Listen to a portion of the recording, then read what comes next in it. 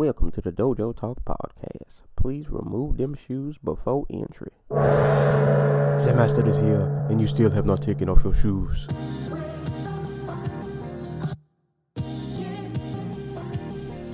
Yeah.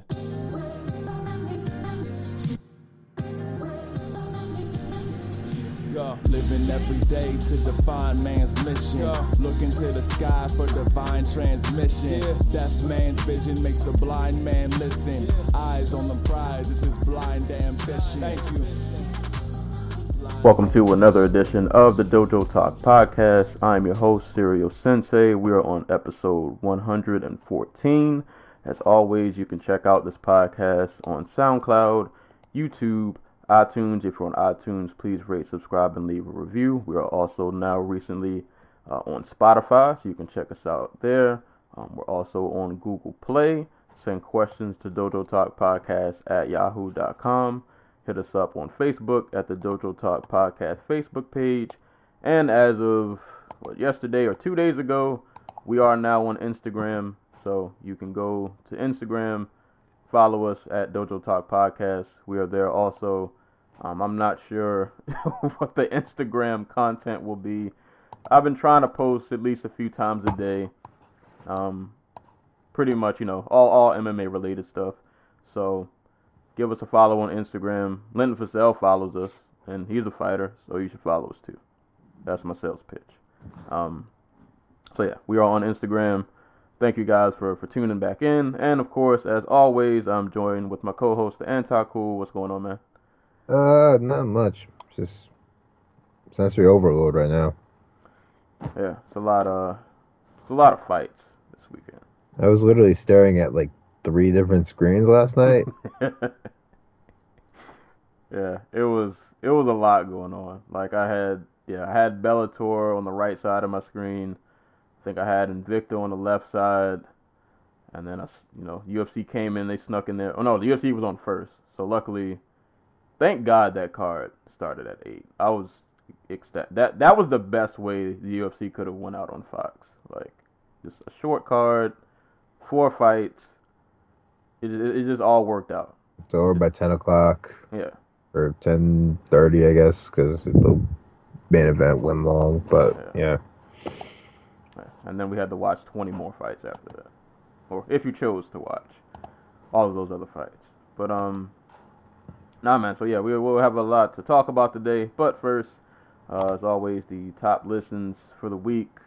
Number 1 city was Brooklyn, New York.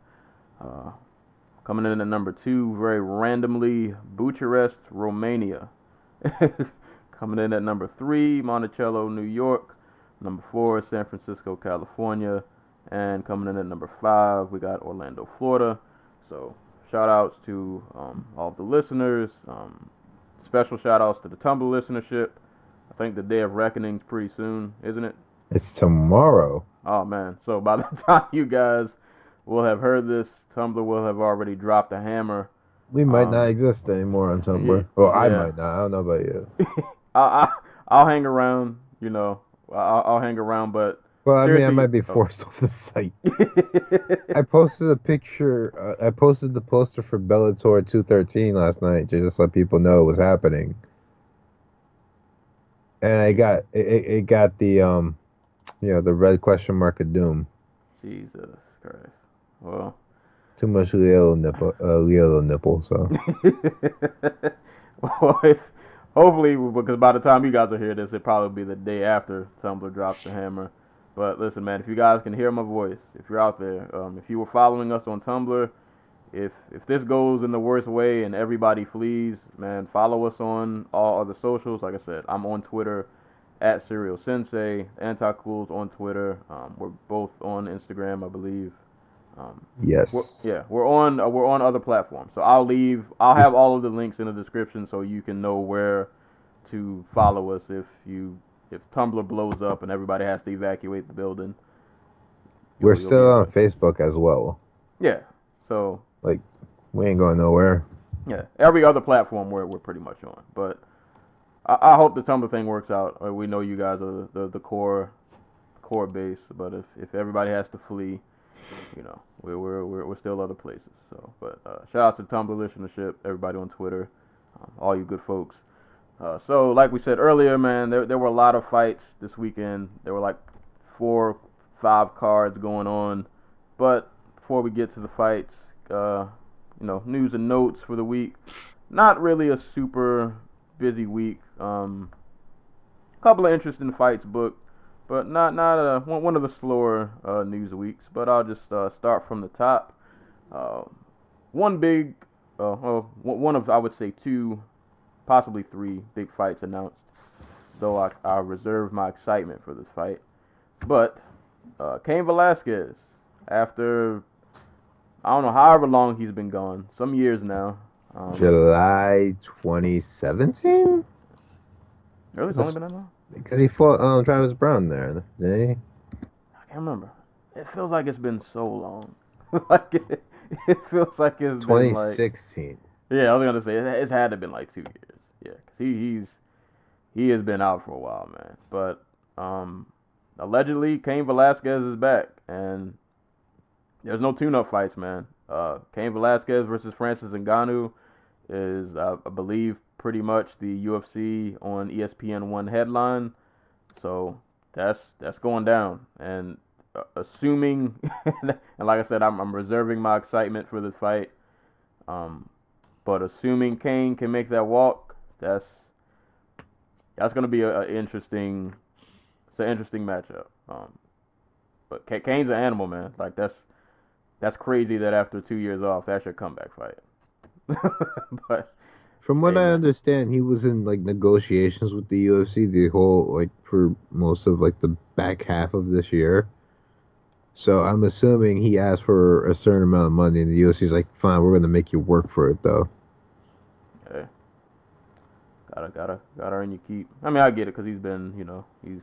Yeah, and he hasn't been around. Like they paid him all this money, and he absconds to the hospital. Yeah. Well, Cain Velasquez, Francis Ngannou. That's a wild heavyweight fight if that indeed happens. So that's definitely a way to set off the ESPN card. Moving down, another big fight announcement. Jose Aldo versus Renato Moicano going down on UFC on ESPN Plus 2 in Brazil. That's a really interesting, should be a really fun fight. Definitely looking forward to that one. Another fight that I don't believe is official, but it's in the works, and it seems like it's going to happen. Zabit Magomedsharipov. We'll get to see him again against Jeremy Stephens. That fight is in the works for UFC 235. So keep an eye out on that. That should be a really fun scrap if that does indeed happen. Joseph Benavidez versus Dustin Ortiz also will be on the UFC on ESPN Plus 1 card. Aljamain Sterling and Jimmy Rivera will be running their fight back on the UFC on ESPN.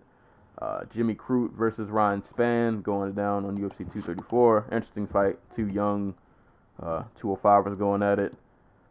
This next fight is the battle of 2 of the most unluckiest fighters I've ever seen in my life.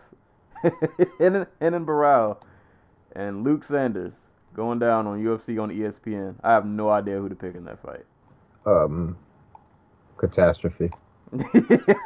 Just it's like a coin flip. It's just who fucks up more.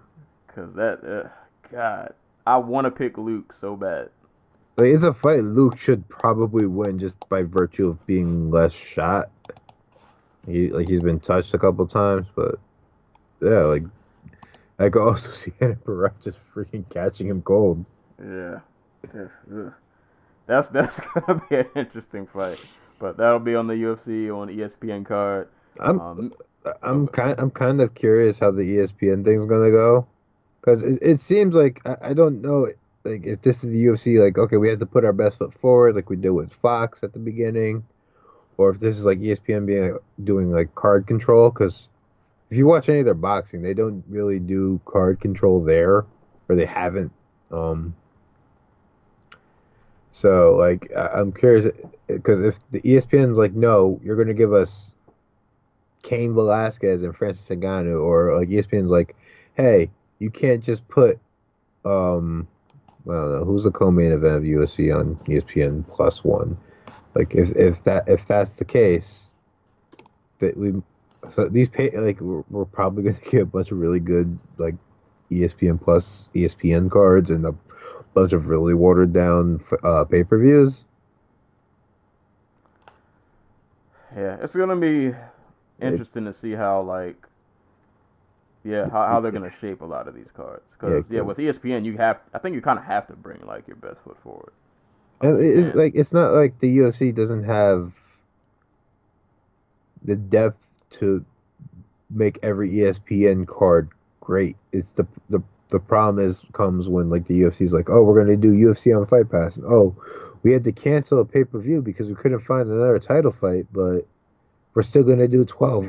We're just gonna jam 2 into the same month at the end of the year, like they've been doing now. But like, I don't think they're gonna be able to get away with having like Paige Van Zandt versus Rachel Ostovich in the main event on ESPN Plus even. So, like, I think ESPN is gonna want high-ranked fighters, and it'll be interesting to see the UFC try to make that happen. So. It'll be interesting. All I'm saying is, I don't know what I'm saying. 2019 will be another interesting chapter in this sport. Like we're moving on to the next season. You know, ESPN is going to be like, this has to be a real sport, and then like 6 months in, they're going to be like, why are all these guys getting hurt or testing positive? And then they're stuck with like Jan Blachowicz, Jimmy Manuwa 3 as a main event on ESPN. Oh man, they just shred the contract by the third card. They're like, listen, man, this is ridiculous. This card started off with a lightweight title fight, and now Joe Proctor is fighting freaking Masaranduba in the co-main event. What happened? We'll see, man. Next year's gonna be fun. I feel bad. Every time I'm like, who's a nameless lightweight? I feel like I always go to Joe Proctor. I should be like Joe Proctor. Shout out to Joe. Joe, if you're listening to the show, I'm sorry. Yeah, it's nothing personal. But you gotta admit, I'm right. Next fight.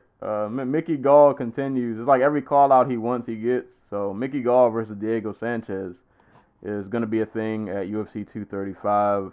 It's almost like the matchmakers are like, hey, this is kind of a story. Let's put this fight together. Yeah. Maybe some of these other fighters should, learn. Yeah. I mean, like at this point, I can't even be mad at Mickey. Like I think he's observing the game. He's seeing how it works, and it's, hey man. If you keep wanting shout outs and they just keep giving them to you, I mean, why not? Yeah, why not? Go pluck off an old guy. Even though Diego Sanchez did turn away the last youngin. Fairness.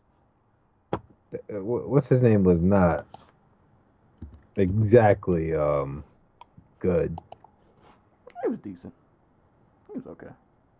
I forgot his name already. I did too. I just remember he wears Goku shorts. Craig White. There we go. Hey, we call Craig White like a youngin, but like he is 28, but he also has like 30 fights or something.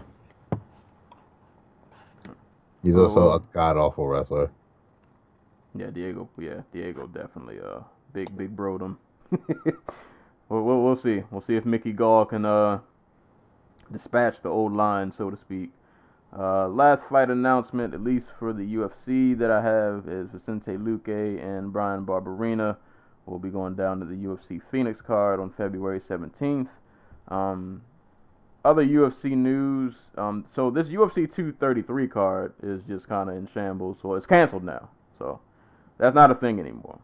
There were a lot of other fights I could have written down because since UFC 233 got canceled, they've pretty much been scattering all of those fights from that card and moving them to other cards. But it was way too many to keep up with. So just, if you go look at what was supposed to be on UFC 233, a lot of those fights are still happening. They've just been shuffled around to other cards, so some of them might end up in February, March, or whenever. It's a lot of them though. It was too many to really keep track of, but so just make note of that. A lot of the UFC 233 fights have just been shuffled to other cards. And the last fight announcement I have actually comes from Bellator. Andrei Koreshkov will be coming back against Lorenzo Larkin, and that will be going down at a Bellator event at March 29th. So that's pretty much all I got for fight news. Real quick, I guess, before we move on, how do you feel about the Aldo and Moicano fight? I'm happy for Moicano. He wanted this fight like a lot. You could tell it was his call after he beat Qatar. I don't know. Like Aldo should win. I think he's got like a little bit more in the tank. I don't think Moicano presents the same problems that Holloway does, besides just being long. Like I don't think he has the pace, but he is a really good counterpuncher. Like so, it should be a good fun fight. It'll really tell us where Moicano's at. It'll tell us how much Aldo has left, and like, I don't know, like what's interesting about that fight is that fight's in Brazil, right? Yep. Yeah. So the UFC is going to Brazil, and the top two, the co-main and the main event, are Brazilian versus Brazilian fights, which is something they've kind of not been keen to do in the past because it's easier to get. I guess booking-wise, from their perspective, it's always been easier to get Brazilian crowds more interested when a Brazilian is fighting a foreigner, because they have that nationalism to fall back on. But like here, it's just like, okay, we're giving you two fights between Brazilians in the main event, so that'll be interesting. As long as it results in violence, I'm all for it. Yeah. Definitely all for it. No, I really like that matchup too. That's gonna be yeah, I think you're right. We'll see how much of Aldo is. I think Aldo has a little bit more left in the tank, I think, than some of us think. Like, I don't know if he has enough for like a title run, but I think he has at least bare minimum enough where he'll give you a fun fight night in and night out. He may not win them all, but I think he can still hang with some of the top guys. Yeah, the only guy I don't see him beating is Max Holloway. Like, I think he would beat Brian Ortega. Like, his game is still complete enough to the point where I don't think Ortega is just going to be able to walk him down and then bait him into the snap down. Yeah, I agree. So yeah, he'll be able to. He can hang with those guys, and I don't know. I kind of want to see him still go to lightweight, but I don't know. I guess he keeps making weight, and there are some new featherweights emerging. So I guess I'm not really mad. There's still some fun fights for him regardless wherever he goes. Yeah. But yeah, that's pretty much it for news and notes. Like I said, not really the busiest news week. So that said, we have a lot of fights to talk about. You know what? Actually, I didn't plan on starting with this fight first, but because I know you watched it and I did not, talk to the people about this Canelo Rocky Fielding fight that I believe only went 3 rounds. It went 3 rounds, and Rocky Fielding got knocked down like 4 times. All on body shots. Like, he kept looking to his corner, and his corner kept telling him to get up, but you could tell by the look at his face, he's like, are you guys going to do anything? Please call off the fight. Please throw in the towel. I'll give it to him. Like, he went out there, he did his best, but like he just kept getting knocked down. Like, Canelo would push him back along the ropes and just go to town on his body. And like, Fielding is a fine 168 pounder, but he is no Caleb Smith. not Andre Ward back in the day. He, if we're being honest, he probably shouldn't be having. Probably shouldn't have a title on him. And he probably wouldn't if it wasn't for Eddie Hearn. Like, so, yeah. But now Canelo's a three division champion, and he's probably has no. He's probably not sticking around at 168. He's probably going to go back to middleweight. This was just a way for him to make his debut on DAZN, get some like subscribers in before 2019 comes around, and we'll see him again in May. Hopefully against somebody a little bit more compelling. Yeah, I was gonna say, because I like I said, I watch boxing, but I don't keep up with it as closely as I do like MMA and other combat sports. So like, what is this really leading to for him? Like, who's the next person that should be in his crosshair? All right, so the next person is the one that everybody. It's the third Golovkin fight. That's what we all want. This is just some stuff I saw from some boxing journalists on Twitter, but apparently, Golden Boy Promotions and Tom Woffler, who is Gennady Golovkin's promoter, both have the coveted Cinco de Mayo weekend. That Saturday, that booked for the same arena. And there's talk that Golovkin is really close to signing with DAZN as his primary destination. But talk has picked up that with ESPN and Showtime, and I'm wondering if he's just using that as leverage to get more money out of them. But yeah, that's the fight we all want. What it looks like they were doing is they were going to sub Canelo versus David Lemieux, but David Lemieux couldn't make weight. He was supposed to fight on the undercard on Saturday, and he could not make weight for his fight with God, I can never pronounce his name. Twanero Johnson, something like that. So the fight got called off. So that's probably out the window. If he wants to stick around at super middleweight, like Callum Smith is right there. Just won the World Boxing Super Series super middleweight championship. There's that for him. Let's see. Just look at the rankings real quick. Joey told me that Oscar De La Hoya said no to the Danny Jacobs fight for May. And word is Danny Jacobs is signing with Eddie Hearn. So I'm thinking Eddie Hearn's going to take Danny Jacobs in like March or April to fill in one of his like 32 fight commitments for DAZN. I don't like Demetrius Andrade. Is a possibility he fights for DAZN. He fights on DAZN, I think. Or his last fight was on DAZN at least.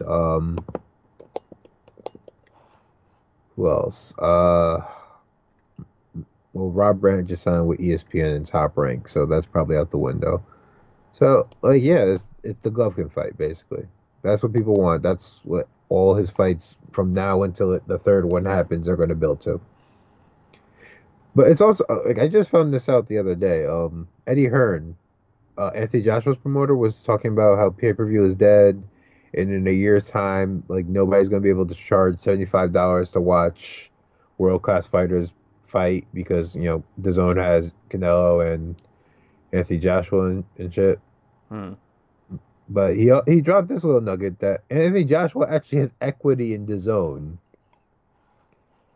And for, again, DAZN isn't just boxing. It's also, like, soccer, the UFC in certain parts of the world. They had football and it back for like foreign countries, so Joshua's drawing money off of all that too. So I'm thinking Canelo is also doing that. They offer Canelo part of stake in the company, and so that's just something I found really interesting. Hey man. other fight. Well, I don't know how. Probably got to be a pretty big fighter though. Not everybody can probably get that kind of. I don't know. Maybe get like that absolutely. Like opportunity. they're not gonna go out here and they're not gonna go out here and offer like Alexander Usyk stock in the zone just because just because you gotta get out of here. But another thing, like the zone is a worldwide platform, not like HBO or Showtime or anything like that. It's not available in every country. I think it's only available in like 13, 14 or something. But like, I think the idea is, especially with Callum Smith, is they want to make Canelo an international star, which would be to his benefit. And I think that's part of the reason why they got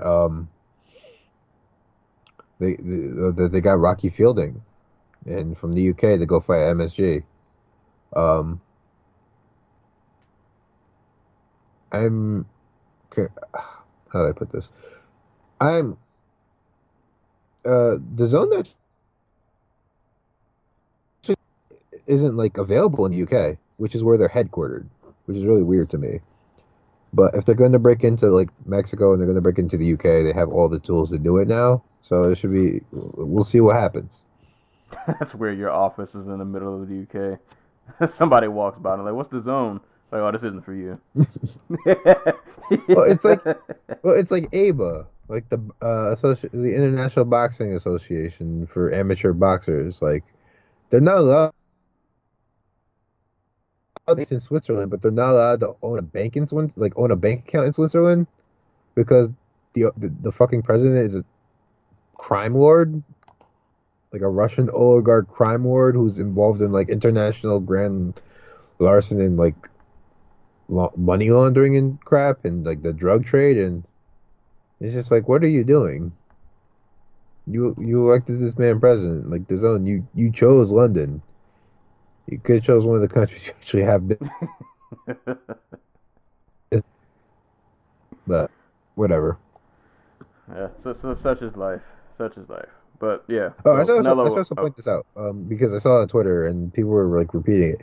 So Canelo signed a deal. It was like, was it $365 million over 10 years, over 10 fights or whatever. This was not part of that. I mean, it was, but like he didn't get $32 million to go beat up Rocky Fielding for 3 rounds. He got like 15, 16 million, which is probably still way too much, but for this. It was actually half of what it would have been. I think he just wanted to get another fight in. So just putting that out there before we move on. So easy money. Yeah. Well, so yep, that fight happened. Canelo beat the brakes off of Rocky. So we'll be covering about 4 cards today, partially. But since we're covering so many cards and like it's just impossible to get to everybody, we'll mostly just be talking about main cards. I'll give shout outs to prelim fighters as I see fit. Or when we say we're mostly talking about like main card fights, was that about the ones we watched? Yeah, watch all of them. Yeah, so say some of these I didn't watch. I'll read the results of everything, but we'll just cover what we like actually saw. Right. So I'll start quickly with Invicta FC 33. Won't be able to cover a lot of this card because I was watching this the same time Bellator was on, and I couldn't divert my full attention to either. But either way, Invicta FC 33 went down last night. It was one of the cards that was on while everybody was seemingly simultaneously being head kicked and punched at the same time somewhere in the country. But this was headlined by a rematch of Jin Yu Frey and Mina Grusander. Main event was actually pretty good. This fight was much more entertaining than the first one. There was blood flowing, I think, within like the first round. Grusander got like a nose or something busted. It was a nice back and forth scrap, pretty entertaining fight. I can't argue against the decision. They ended up giving it to Yu Frey again. She won via split decision. Scorecards were 48-47, 48-47, and 47-48. But no, it was a close fight, back and forth on the feet, on the ground. I think they both made it a point to both just kind of pushed the pace more because in that first fight there wasn't like a ton really going on. So I think they both were really trying to assert themselves. They both had good moments. I believe they both hurt each other. But Jin Yu Frey retained her atomweight title in a split decision. So that was that fight. I don't know. Did you get a chance to watch that one? I did not get the Grusander Frey fight. I did not watch the whole thing. It was kind of like in the middle of everything. I think the Bellator co-main event or main event has started. Canelo and Rocky were just getting started too, so I don't think I watched the whole thing. I did see them knock each other around. Like Frey seemed like she got hurt like multiple times early in that fight. So it looked like a good scrap. Yeah, it was a good scrap. So if you got Fight Pass, go back and watch this card. It was pretty good. I'll read some of these results and I'll give shout outs as I see fit. Danielle Taylor, former UFC fighter, defeated Montserrat Ruiz via unanimous decision. Kay Hansen defeated Sharon Jacobson via submission armbar in round 3. That fight looked pretty fun, but like I said, something else was on while that was on. But go back and watch that fight. I remember that fight being pretty entertaining. A fight that I was really looking forward to, and I saw, but like I said, I was half dividing my attention because I had like 3 different screens up. Alicia Zapatella, who was a prospect that I've hyped on here before, she defeated Amber Brown via unanimous decision. I just remember there was a lot of wrestling. Like Zapatella, she's like 4'10", but she never stops moving. Like it's always forward pressure. I actually like that because I feel like a lot of fighters are small and like they fight like they don't know they're small. Like you can't be like 4'10" and trying to fight from the outside. Like it's just not gonna work. How you gonna call it Danielle Taylor like that? So, I appreciate the fact that Zapatella knows she's small, and probably any fight she gets in, she's not gonna have a reach advantage. She's not gonna have a size advantage, so she knows she needs to get in her opponent's face. So I just remember like a lot of takedowns and scrambles in that fight. It seemed like it was pretty entertaining. And Zapatella won unanimous decision, 29-28 across the board. So shout outs to her, somebody to keep an eye on in Invicta. Rounding out that main card was Brianna Van Buren defeating Jamie Moyle via unanimous decision. Also, I didn't get a chance to watch this one, but I heard Van Buren had a really good performance because this was. Oh yeah, she was picking up and slamming Moyle like just domination. Yeah, because the scorecards is 30-27 and a 30-26. And it makes it all the more impressive that that Moyle came in like 10 pounds overweight. Like this fight was supposed to be a strawweight, and Jamie Moyle came in at 125 pounds. Oh, that extra weight didn't help. Nope. It just kind of showed that she didn't train for this fight. Yeah. So that was the main card. I'll say because I want to do my shout out as one of the undercards, so I won't say the undercard. But that was Invicta FC 33. So go give that a watch if you have Fight Pass. Jin Yu Frey, Mina Grusander 2. Good card. Go watch the ladies throw down. Pretty entertaining card. I think pretty sure this was their last one of the year. I think. Yes. I would assume. So, they finished out pretty strong. Nice card to end on, and they'll be back next year. Throwing down like they always do. So that was Invicta FC 33. I wonder if we'll ever get Invicta Boxing, which we were promised like 2 years ago. Oh, that was supposed to be a thing. I don't know if they can. Well, I'm not gonna say I don't know if they can do it. I don't know. Does that mean they'd end up like ONE FC? Like you just have a random boxing match? Oh no, they were supposed to do like 2 separate promotions so that they can get these women more fights and like keep them get them more paychecks and stuff. But no, doesn't seem like it's gonna happen. We'll see what the future holds next year. That would be a good platform for them, but yeah, I forgot that was supposed to be a thing. But moving on to Bellator 212. This card actually went down, I want to say Friday night. the anticipated rematch of a fight that I didn't think was ever going to happen. Brent Primus and Michael Chandler 2. I think this fight was rebooked like twice and it fell apart both times, something like that. But finally happened. We got it before the end of the year. It became a real thing. So the fight was it was entertaining but one-sided. It's kind of weird because Primus did a lot of things in the fight that I liked, but Lord, he could not defend takedowns to save his life. Like he was doing a lot of leg kicks in the first round that I thought were good. There were no bad nerve moments. He didn't have any of those, but like he was working his leg kicks a lot, and I wish that was something he would have kept doing. But I think he did get dropped in the first. It's kind of crazy because Chandler was kind of just winging punches, man. Like Primus was trying to be sharp, and Chandler looked like he was just kind of out for blood. But he rocked Primus in the first. Second round, Primus did come back. He caught Chandler with a nice left hook that dropped him. But after that left hook, and I think like the little bit of ground and pound, he ended up getting reversed, and that was like Primus's last good moment, pretty much in that entire fight.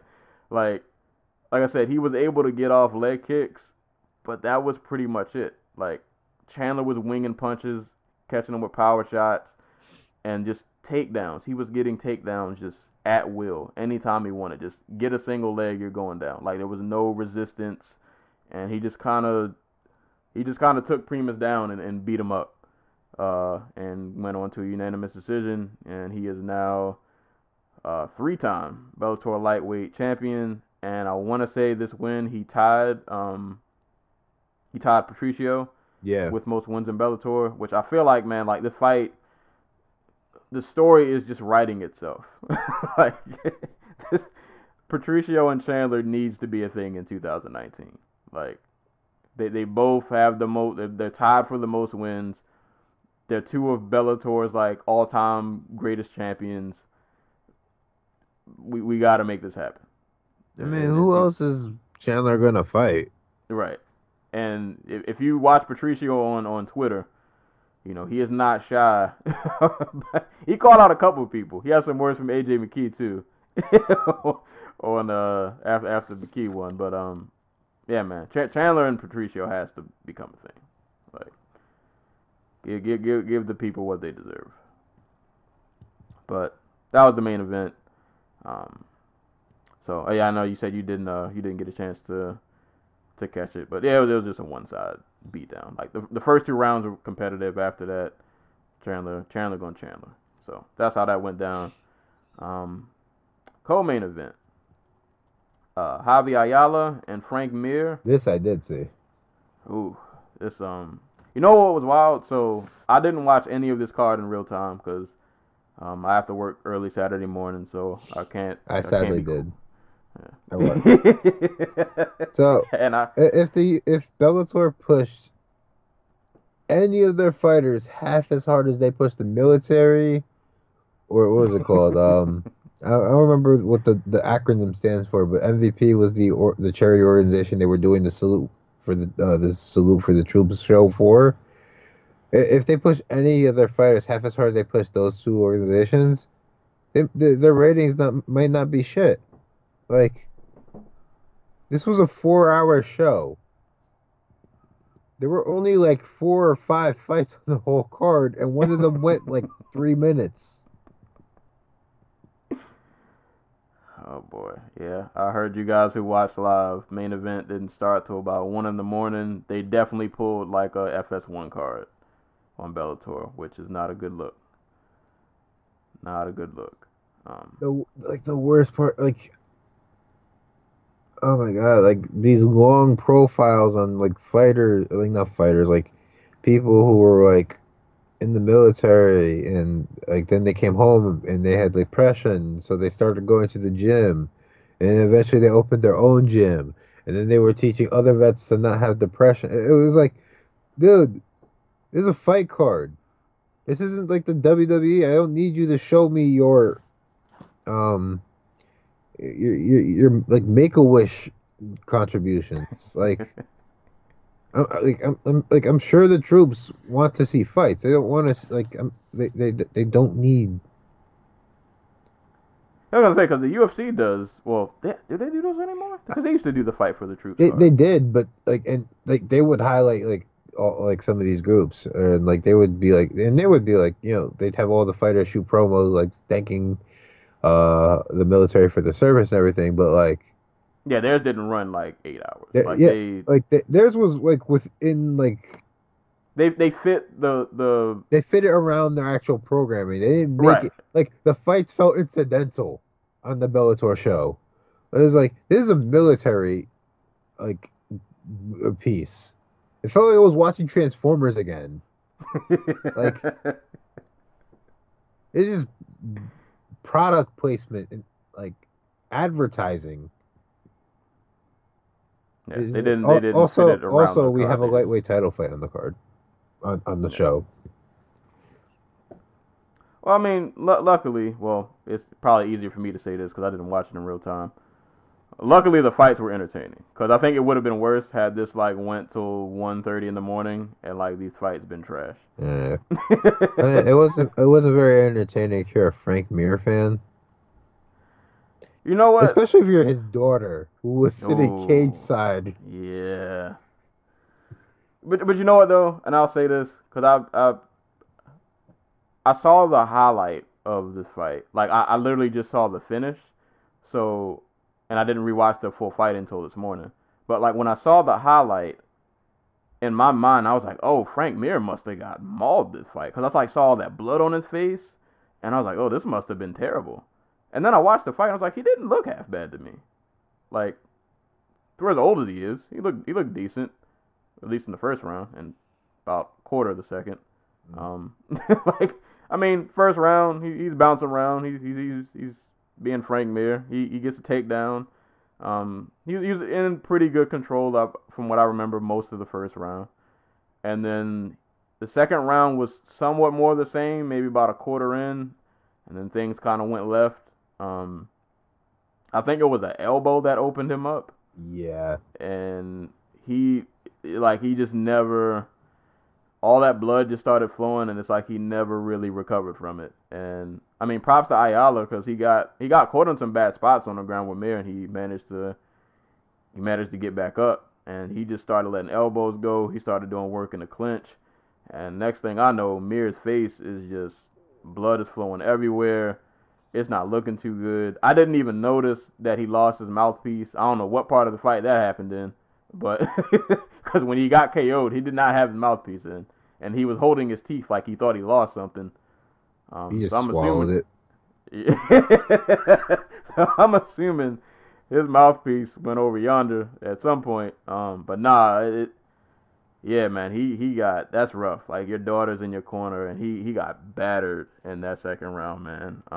You see, I wanted it to be a teaching moment where after he subs along the fence, after he taps along the fence and strikes, he kind of just turns to his daughter, is is this the life you want? Because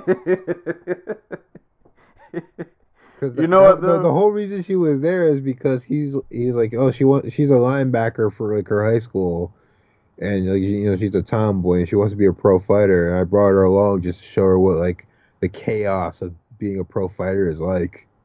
And it was damn, I feel you could have taught this lesson without almost dying. She saw the worst of the worst. It was worse than Amber Brown's daughter, because she was there for her fight, and you could hear her screaming for her mother to get up. Yeah, it was. Mind you, Amber Brown's daughter's 8. I mean, at least for Mir, she saw him. He had moments. At least he didn't completely get mauled. She saw him be good for some portion of the fight. Yeah. Until he wasn't. It wasn't like Coleman getting his face beat in by Fedor. Yeah, it could have been worse in front of his kids. But you know what? I'll give Mir props though. Imagine I'm glad Frank brings his teenage daughter into the cage. Is hey, kid, this is Javier Ayala. And she forces him to shake his hand. I was gonna say she tries to roundhouse kick him.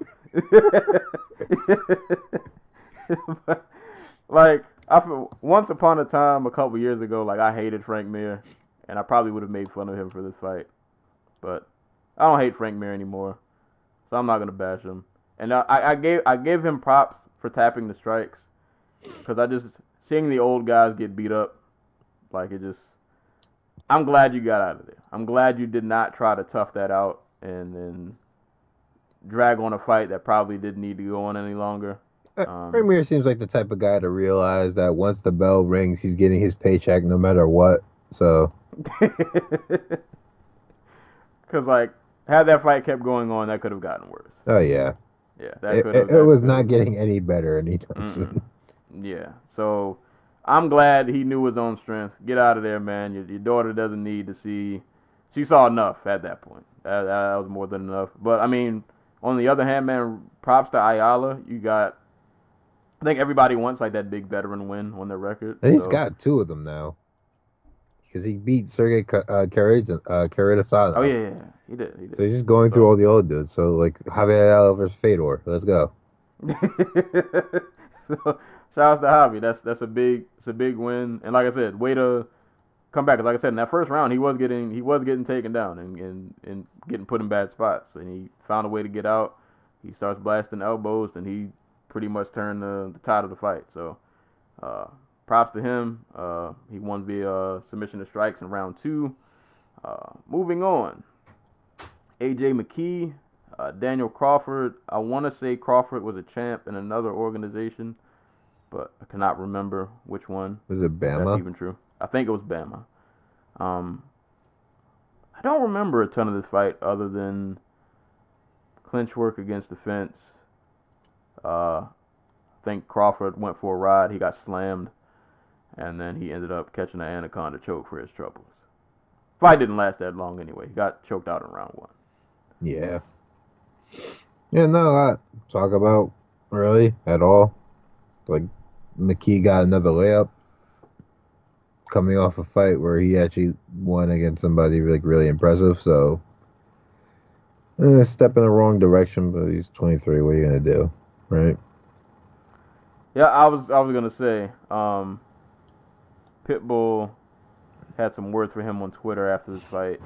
Well, Pitbull was upset that they were advertising like McKee as having like the longest streak ever, but in the same token, like you figure like the first 7, 8, 9 fights of your career are always going to be against like trash opponents because you're like on the regional scene. But McKee's been fighting in Bellator since he became a pro fighter, so kind of evens out, you know. Yeah. On that same token, though, do you want to see a step up now? Yes. Dude, like, why not McKee versus Pitbull? Like, who else is there? We'll get no argument from me.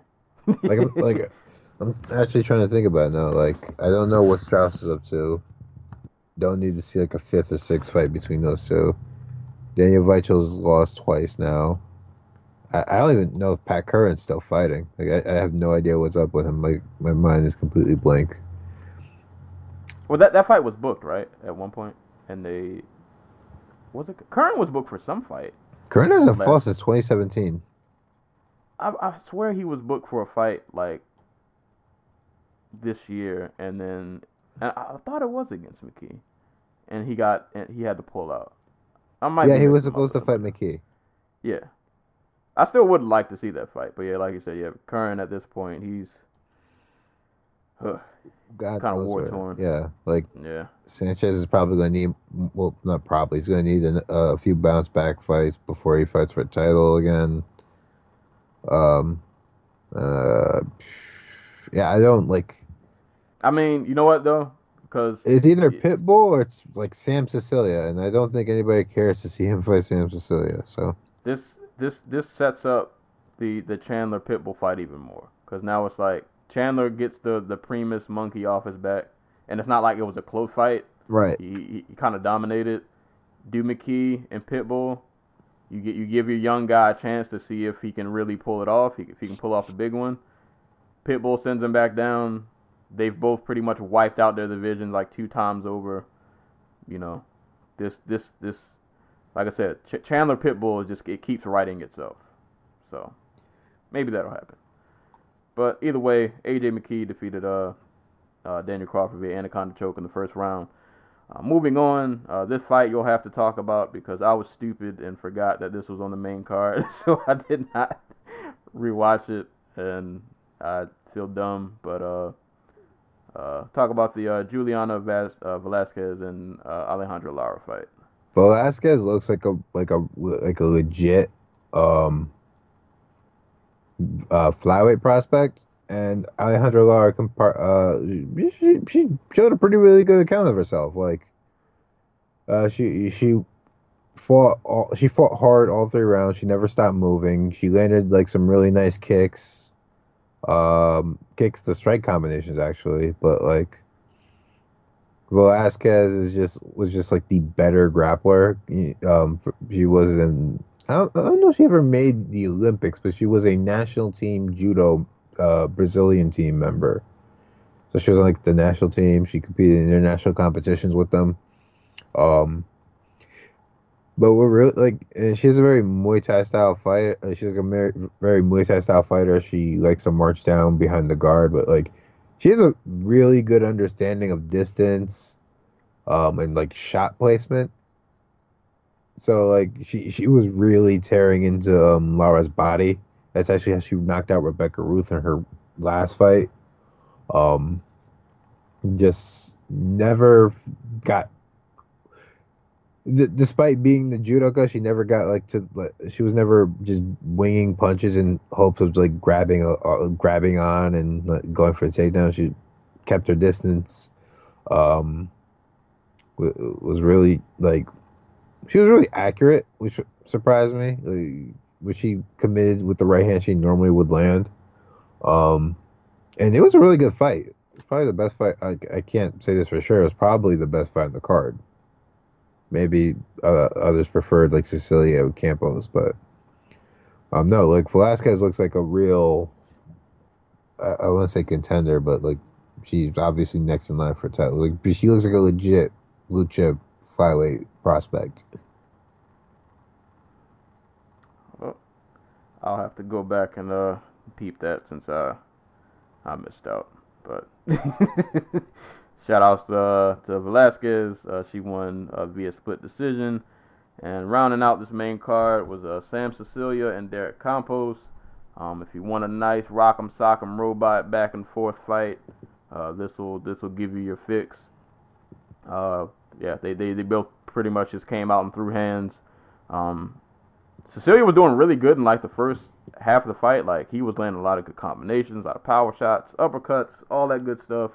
I felt like he started the gas later in the fight, and Campos started to pour it on a bit more.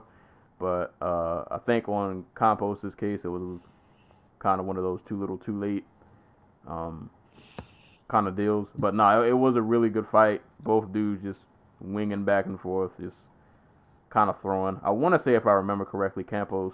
I remember if he got a takedown later in the fight. I believe so. I think he started because Cecilia wasn't going for any takedowns. He was just throwing hands. Yeah.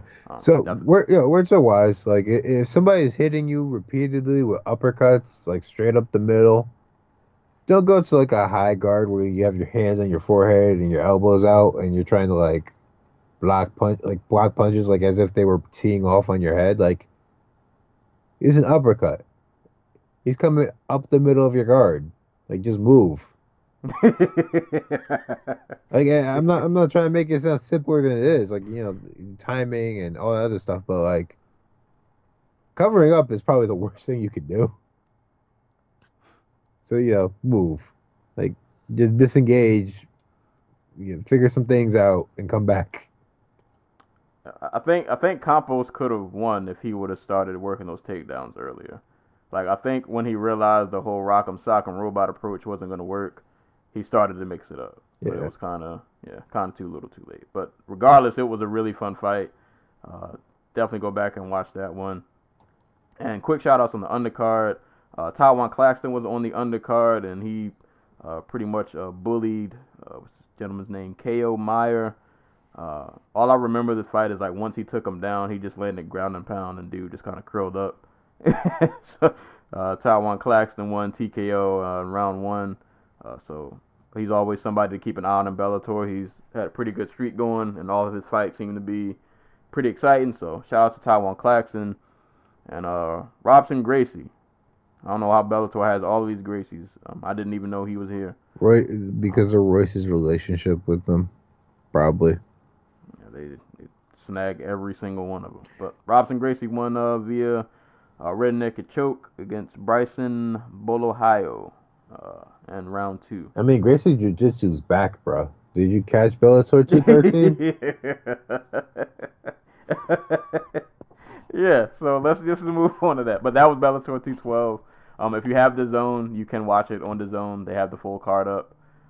So go give it a look, man. It was a lot of good fights. And if you like me, you didn't watch this in real time, so you didn't have to stay up till 1:30. So it was actually a pretty fun watch. Like, all of the fights were pretty entertaining. So that was Bellator 212. Moving on. Bellator 213. Bellator's second card in 2 days. This was on Saturday night. This card was a pretty big deal. Bellator making it to Hawaii. UFC hasn't been to Hawaii yet, have they? I mean, they were way back in the day, I think. Remember the last time they... I can't remember if they were. I thought they weren't. I don't think they ever went. I could have sworn they went for like one card, but whatever. I think you're right. So Bellator had their big card in Hawaii and the Blaisdell Arena in Honolulu. Big deal because it was headlined by Hawaiian. You had Ilima-Lei Macfarlane defending her strap against Valerie Letourneau for the flyweight title. And yeah, we'll just run this from the top.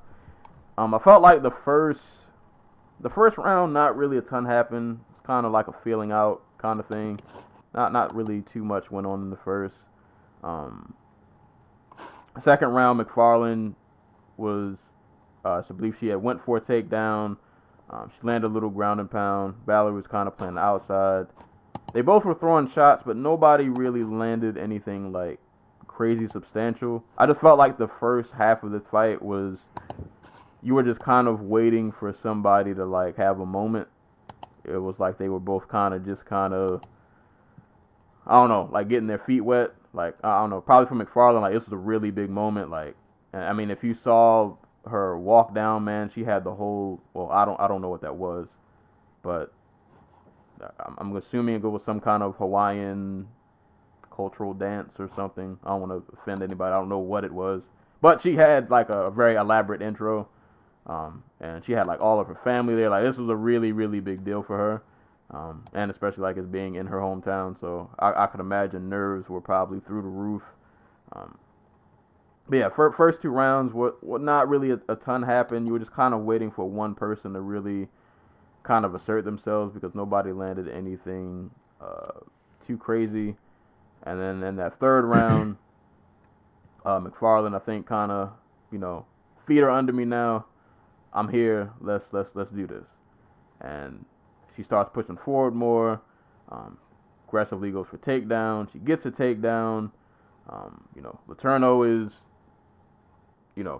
holding her own, but playing the ground game with Macfarlane can, more often than not, probably not go in your favor.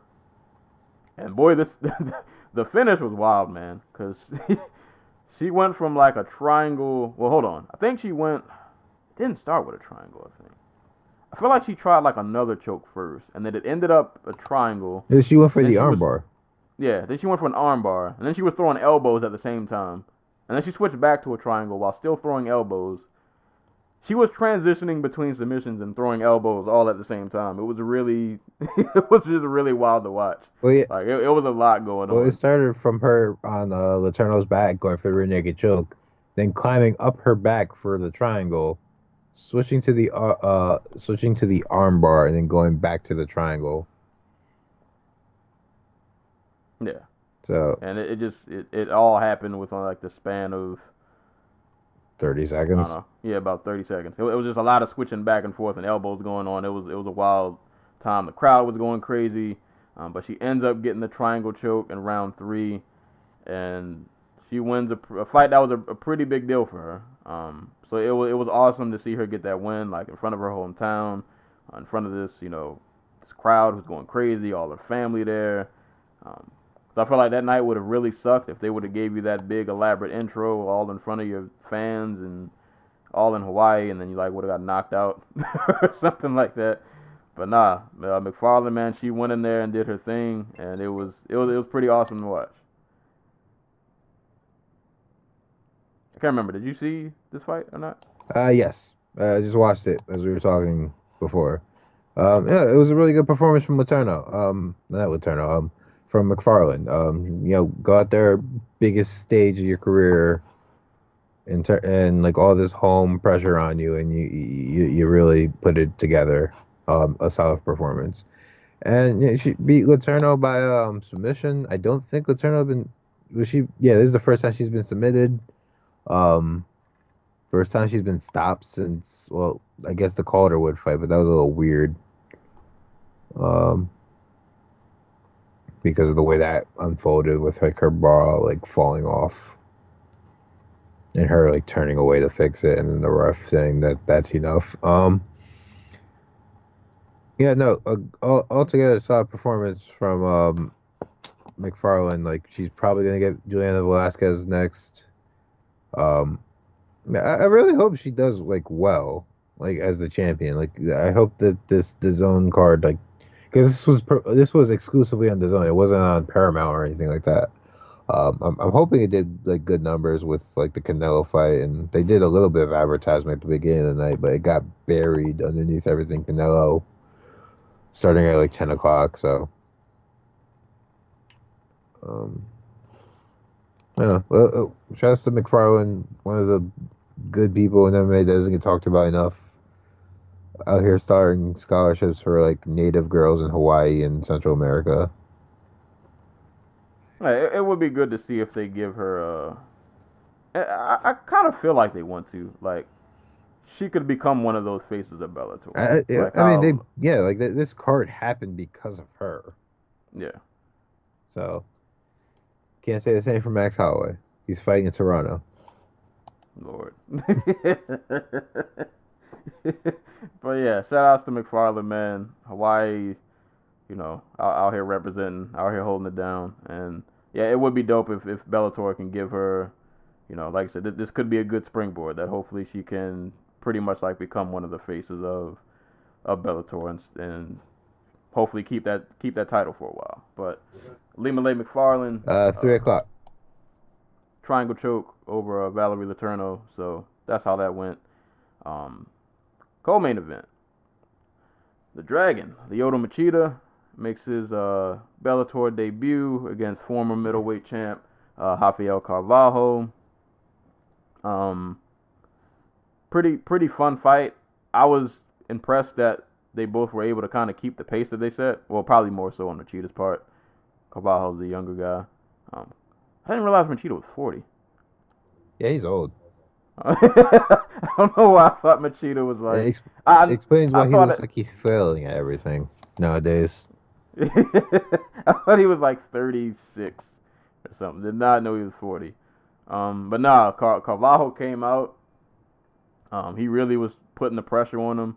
I think his game plan was pretty much to not let Machida get too comfortable, because when Machida gets comfortable, you get hit with a front kick, you get hit with a crane kick, or you catch one of those counters, and your night's pretty much over, and you end up on a highlight reel somewhere.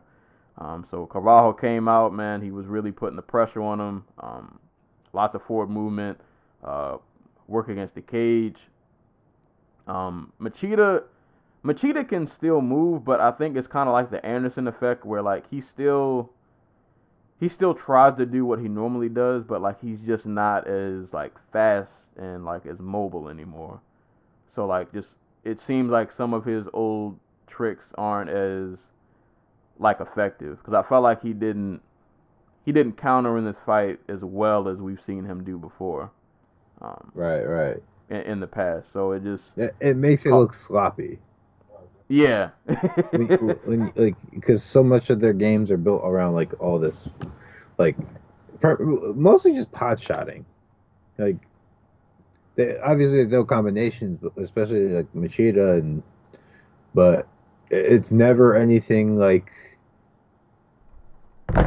I guess the close like a John Lineker or Nate Diaz combination. You know what I mean?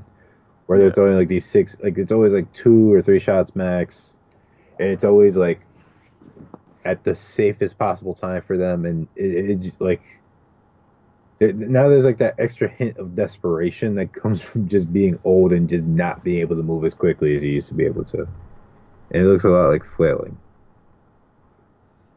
It's kind of funny we say all that, but Machida won a split decision. I mean, yeah, like, yeah, no, don't get me wrong, like solid win for Machida, especially at 40 and moving to a new promotion, but at the same time, like, does this make you want to see him fight Gegard Mousasi?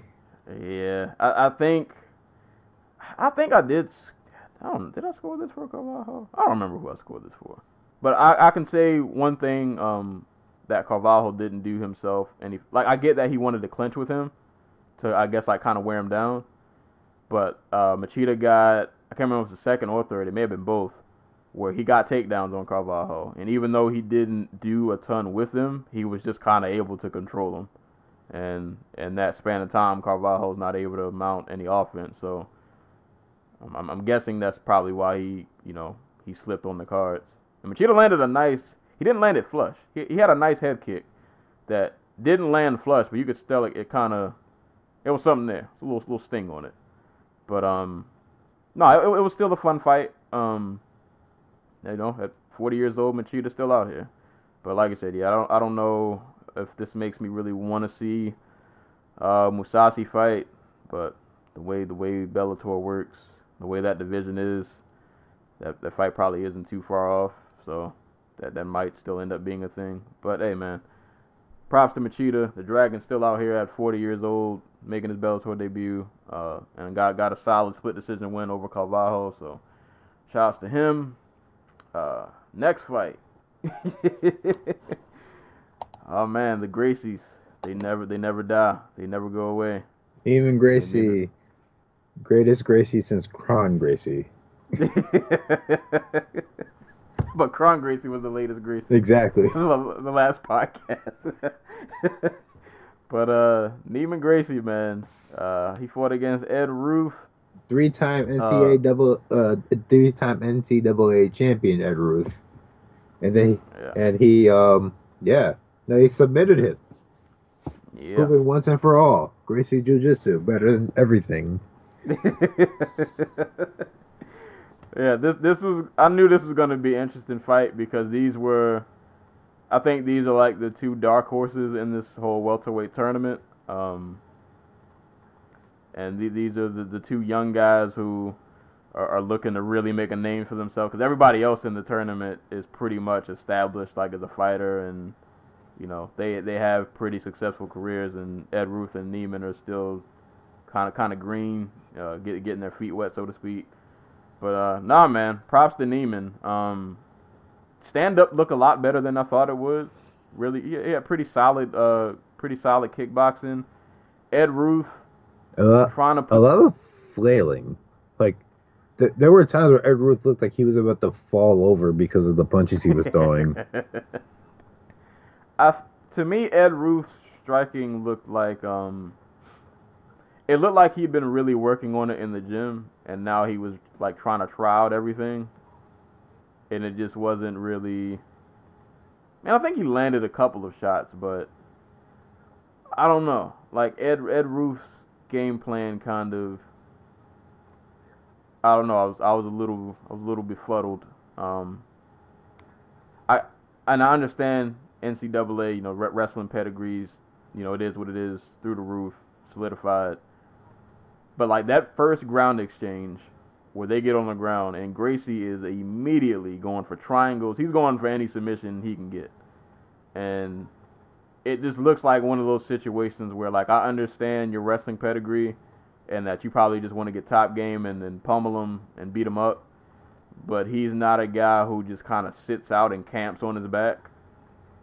And he was getting Ruth in so many dangerous positions. And I was like, I almost felt like Ruth would have just been, he could have played it safer and just tried to just make this a striking exchange. Like, even though Gracie's striking was, it was a lot more solid than I think people thought it would be, you probably would have had a better chance. Because when they went to the ground, boy, he was making Ed Ruth work and get out of a lot of bad spots. And eventually he could not get out of a bad spot. And in round 4, he got choked out for it. Yeah. So like, I didn't put too much thought into, like, having Ed Ruth in the tournament. I think my only thing I said was, like, he probably is going to win, which, he definitely isn't now. So, but, like, maybe having your prospect, your blue chipper with, like, the pedigree and the big college connections and, all that good stuff. Maybe having him fight in his 7th pro fight in a 5-rounder against a guy who, like 2 years into his career, probably not the smartest idea, especially against a guy who is comfortable in like what would normally be Ruth's like one safety place. Just a thought.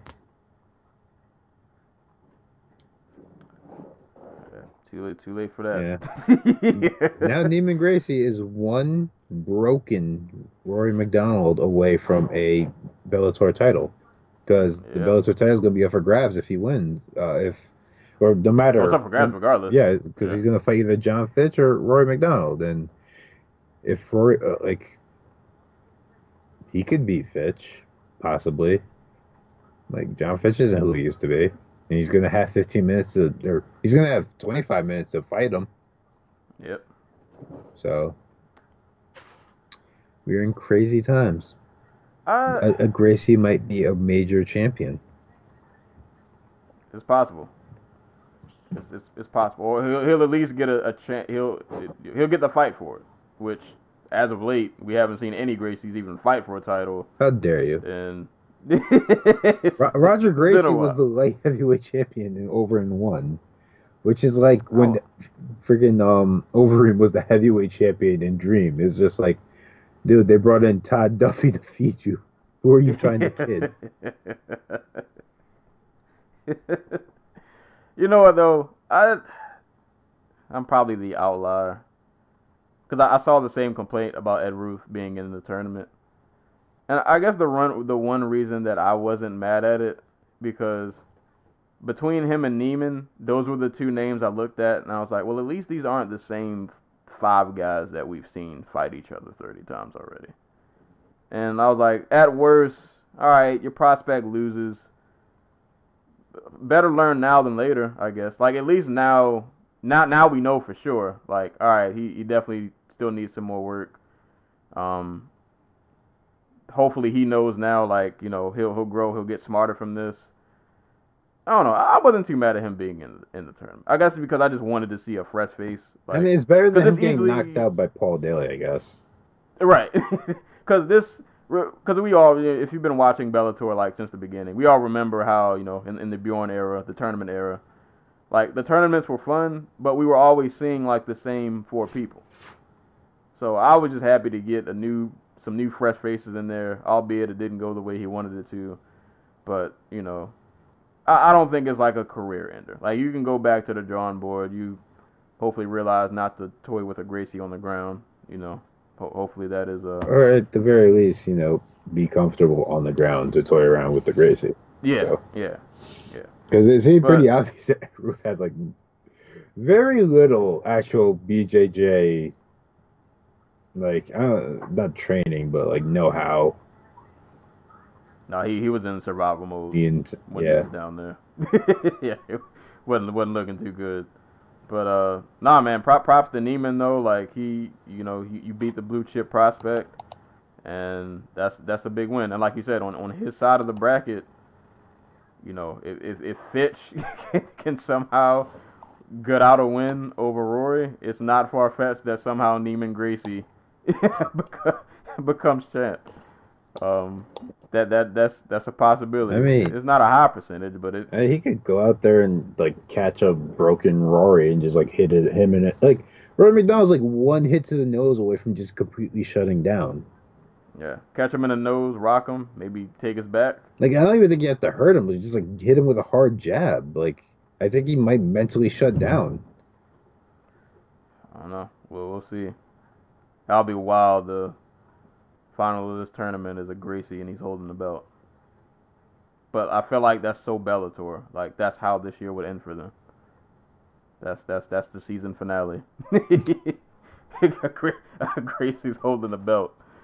But nah, man. But props to Neiman Gracie, man. Really good performance over Ed Ruth. Got the rear naked choke in round 4. Next fight, Liam McGeary versus King Mo. Man, I was really just happy that McGeary got a win. I really like McGeary, but he's been on a 2-fight skid.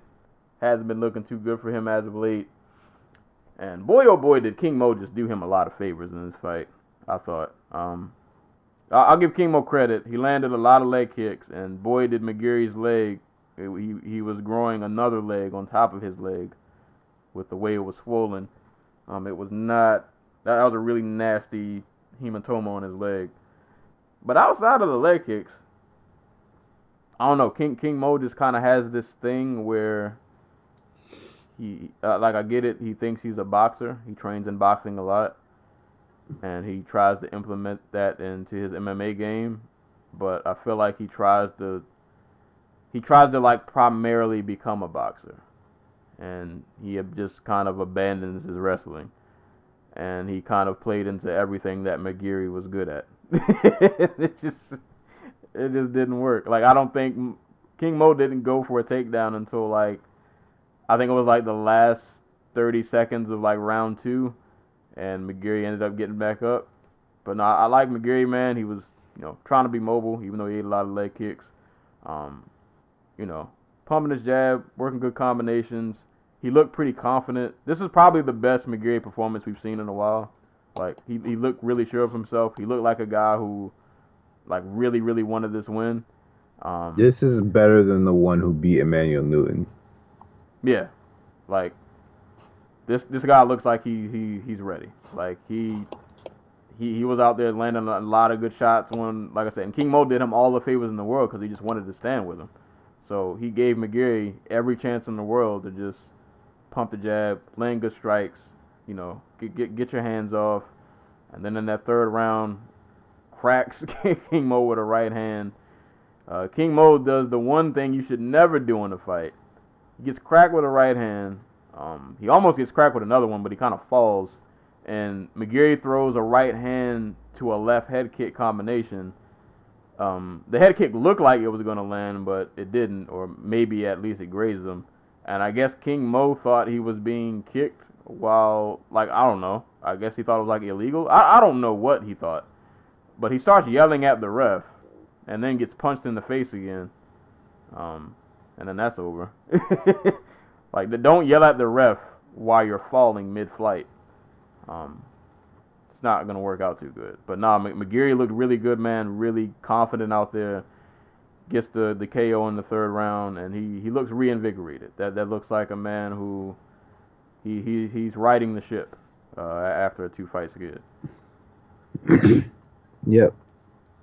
And I don't really have a whole lot to add to that, but King Mo, man, like, knocked out in 3 or 4 of his last 5 or 6.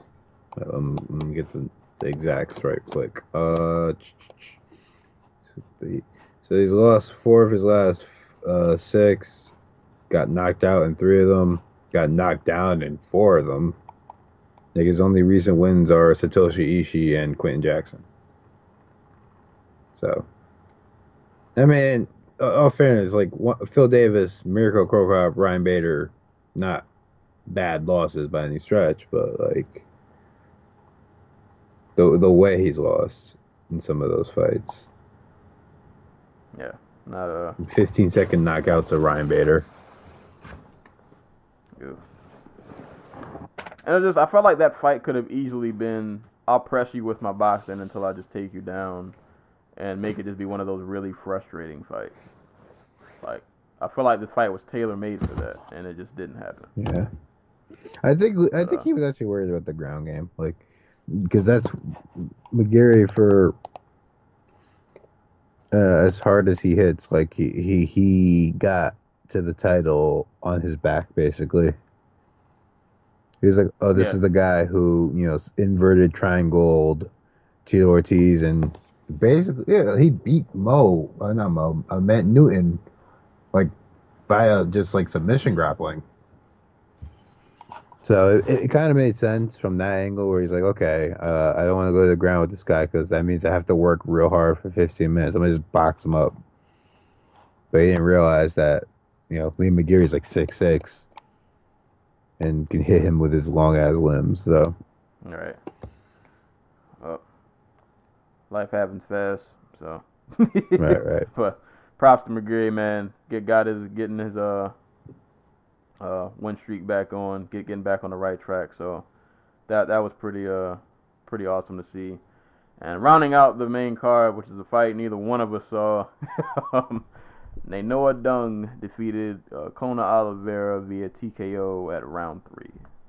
But I forgot this fight was a main card, so I didn't watch it. And then I realized it was a main card. I was like, oh, I did not see that. But shout outs to Nainoa Dung.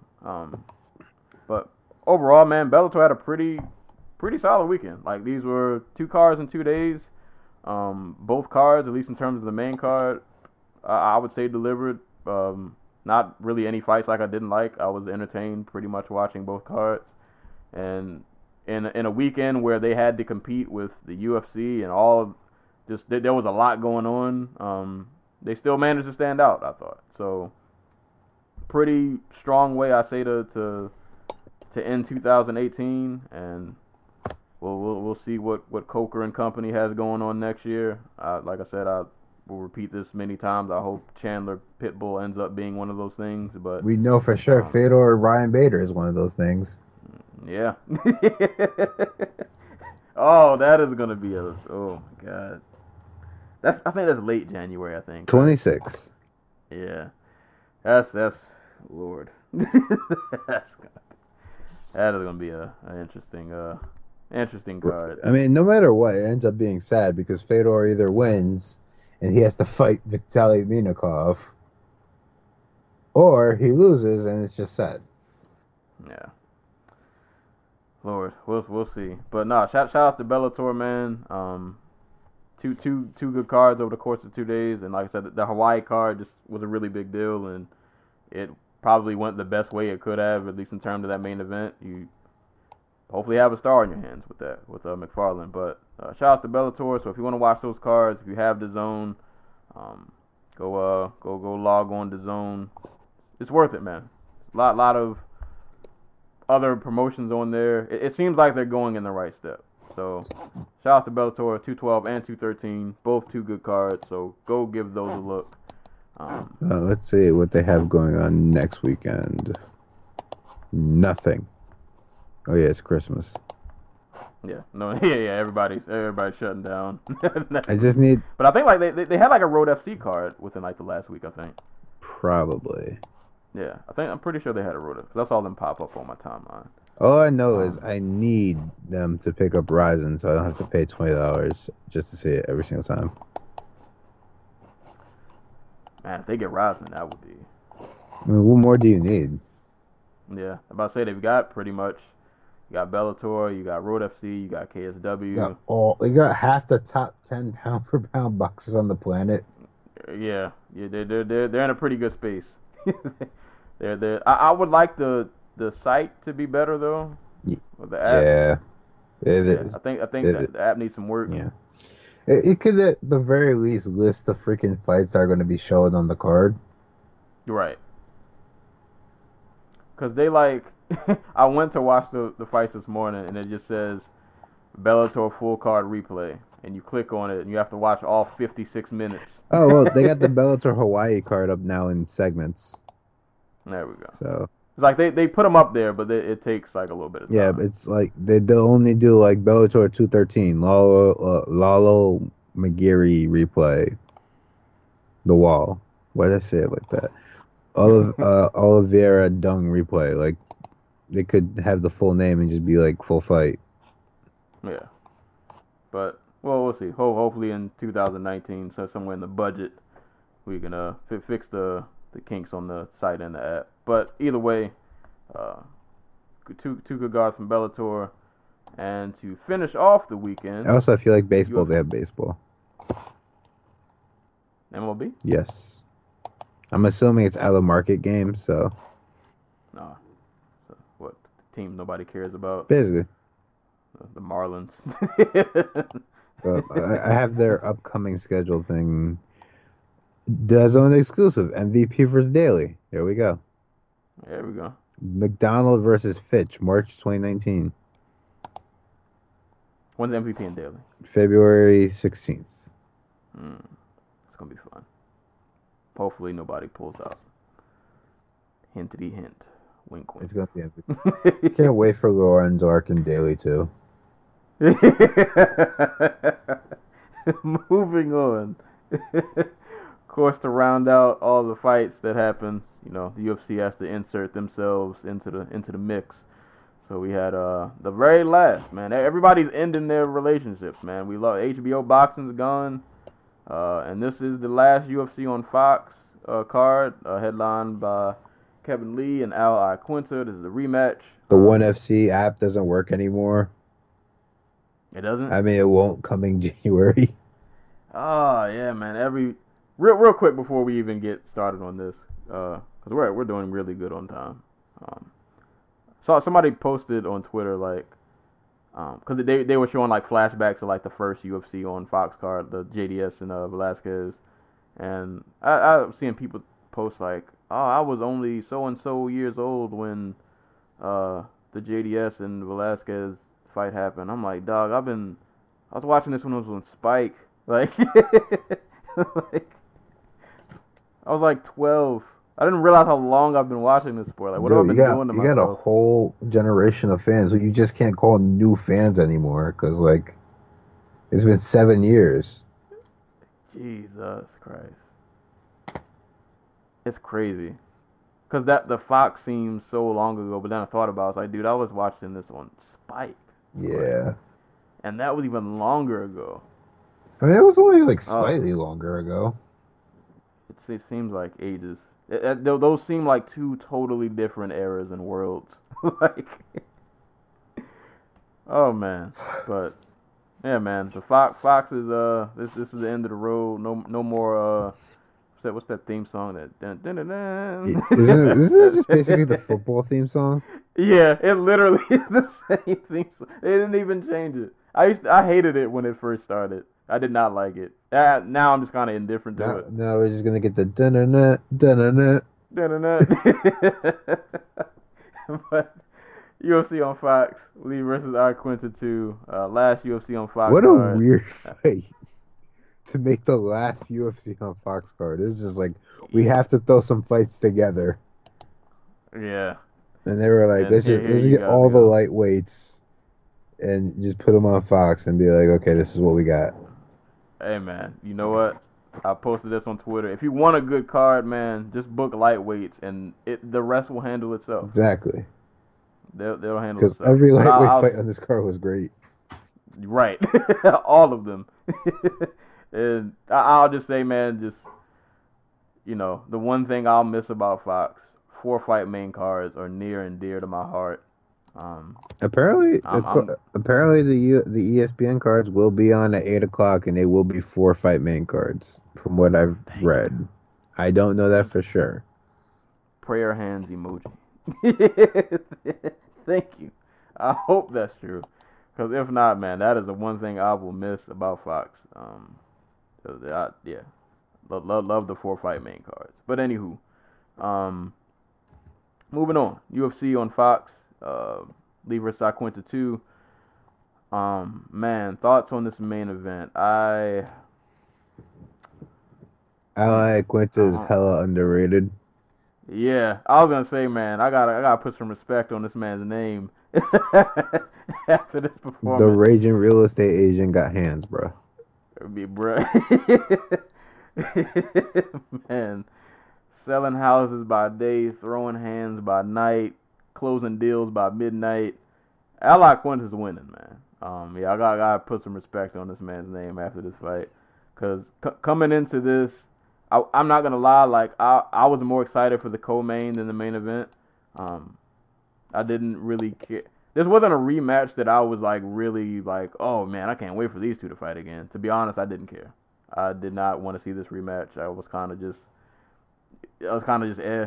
And then when it got booked, I was like, oh man, Lee's gotten way better since then. Not saying he was gonna walk through Iaquinta, because I feel like I was always a tough out, but I thought Lee would win this pretty handedly. And Al had other plans, man. Real estate agent came with that right hand ready to go. Lee started off good. It was definitely clear who was the stronger fighter. Lee, that takedown that he got on Iaquinta in the second round, boy, he big broed him to like he took him to the ground like it was nothing. So it was clearly that Lee was the stronger fighter. He was doing decent, I thought, in the first. Jab was working. He had pretty good combinations. He was throwing that front kick.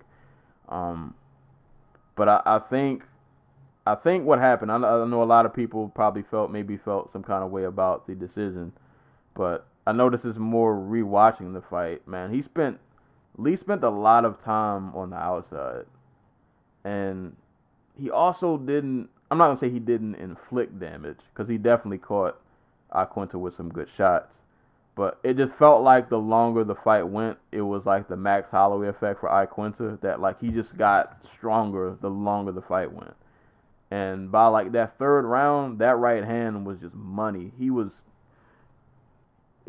props to his corner. Matt Serra is never one to shy away. It just seemed like they just wanted him to just push. Like they knew Iaquinta could win this fight. They just needed him to be like, all right, man, now's the time. Like you gotta pour it on now. Like he's given you his best. You've seen everything he can do. Now it's time for you to put your foot on the pedal. And by like that third round, man, he started letting that right hand go. Lee is constantly getting hit with that right. Iaquinta's working his jab. He's the one putting all the pressure. He's cutting the cage off. He was doing everything you would want your fighter to do in a fight that was pretty close, and you need somebody to really like assert themselves and kind of put a stamp on it. Because like Lee had good moments, but I felt like he didn't. It's like once the fight got away from him, like he just seemed at a loss for what to do. It was the Pettis effect, the Sergio effect. Yeah. Where like you get comfortable doing what you're doing, but when it's not working, you don't have like there's no recourse. Like you're just gonna keep trying it and hope that it kind of works out. And meanwhile, Al, boy, and that I think it was the last round. Boy, he was uncorking on Lee. Like Al was just landing jabs and power shots, and that right hand was just money all night. He started catching Lee with combinations, and I mean, props to Lee because he ate a lot of hard shots, especially like in the fourth and the fifth, and he managed to keep his wits about him. He was staying in the fight, so props to him. But boy, Al really. I think Al, including me, showed a lot of people like I'm here. Like, dude, like he's always I probably did this too. Like after the Khabib fight, we all just kind of talked down Khabib's striking game because he was only able to jab, and he was facing like Al Iaquinta, who had only fought like twice in 3 years. Like. Al's a really good boxer. All his problems have been on the ground. You know what I mean? Like he is like for a guy with his temperament, like the type of guy who will trash a hotel room because he didn't get a fight night bonus. Like he is incredibly patient, and he sticks to a game plan like ridiculously strictly. Like.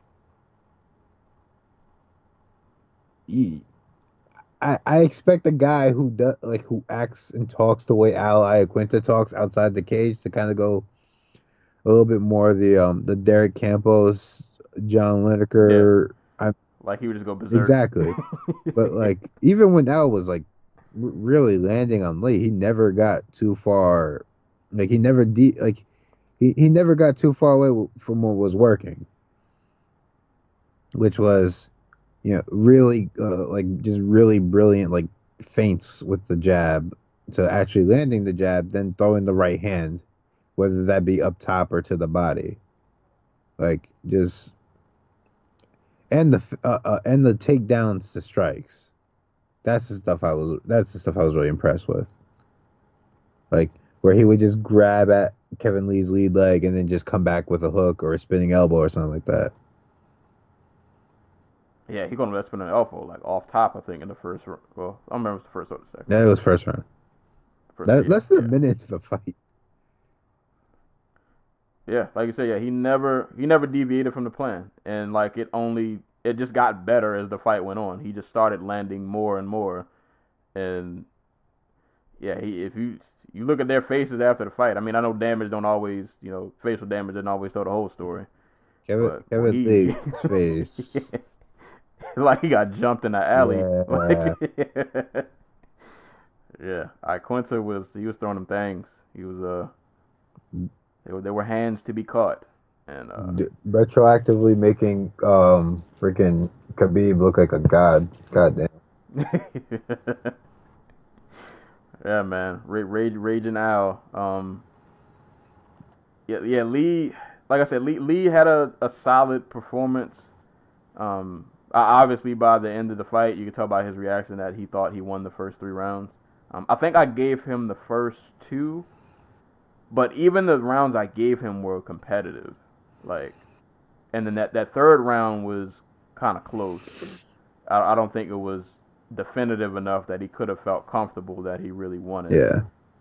But nah, I almost felt bad for him because he looked really dejected after the fight. Like he looked like like his whole world just kind of like he had the meanest reality Like check. I think he really expected to just go in there and beat the crap out of Al. Like their first fight was pretty competitive, and if you had asked anybody before the fight, they would have told you Lee's the one who's done all the growing since the first fight.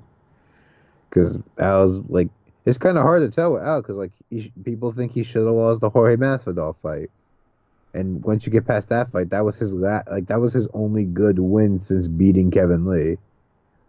Like Diego Sanchez, Joe Lozon, who looks like he can't see punches coming anymore. Rodrigo Dam and like Ross Pearson, who is like 1-5 in his last 6 or something crazy like that. Like it hasn't been like this amazing stretch of wins for Al, but he's been growing, which is really weird because he missed like 2 whole years because he got in a fight with the UFC. He was like, "Fuck it, I'm gonna go sell real estate." Yeah. And Kevin Lee's been in here doing the damn thing, like having competitive fights with like Tony Ferguson and blowing Edson Barbosa out the water. Like, dude, like Mustafayev, Jake Matthews, Francisco Trinaldo, Michael Chiesa, Edson Barbosa. Those are all really good names that Kevin Lee has beaten in the past 2 years. And just to have this guy who basically like not came off the couch, but like basically came back from a full-time job and was just like, I'm doing this shit now. That's gonna be soul crushing. Yeah. Like I'm worried because Kevin Lee's a guy who survives. Like he lives and dies on like confidence because that's what he needs to do the stuff he does. So I'm worried a little bit about like, okay, how does he bounce back from this? Especially a division like a lightweight where like it's just a grind. Yeah, it doesn't get any easier.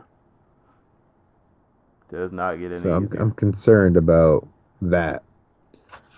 But I just wish he would have. If he just would have pushed it a little more, man. Like if he just got another takedown early, something like that. Like just, it's unfortunate. I don't know. I think he ate a lot of them right hands, and he just. I don't know, man. It just Al took him out of the game. Like he could not. He had a good thing going in the first couple rounds, but he could not keep it up. And then when Al started going, he could not match it. And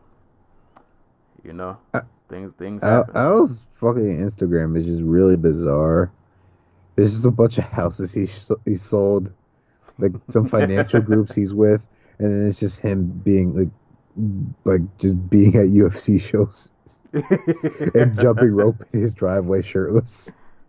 I wonder if like when like you go to see a new house, they have like the models you can walk through. Like you walk through the model of the house and he just has a poster in the living room of him. It's like his face is bleeding after you won a fight. He's like, oh yeah, I do that too. He's like, that's my side gig. Yeah, yeah. But nah, man. All the props in the world to Al. I know some people probably still felt some kind of way about the decision, but I'm not mad about it. Like when it went all 5 rounds, I did not feel confident that Kevin Lee was going to get his hand raised. Because I was like, some of these rounds were they were too competitive. Like you didn't distance yourself early. You didn't distance yourself enough to make me feel comfortable that you were going to walk away with this. And this doesn't do anything to help with my belief that Kevin Lee is just really chinny. Or at the very least, eats too many clean shots. Yeah, I won't say he's chinny because he still had like his wits about him while he was getting rocked, but he just ate. Yeah, he ate a lot of. He doesn't really move his head a whole time. Nah. Yeah, he kind of does leave himself because I think it speaks that and props to Al, but he landed that right hand a lot. Like, and you would have thought after about the first 3-4 of those, Lee would have been like, all right, clearly this is the weapon of choice. Clearly something's not working here.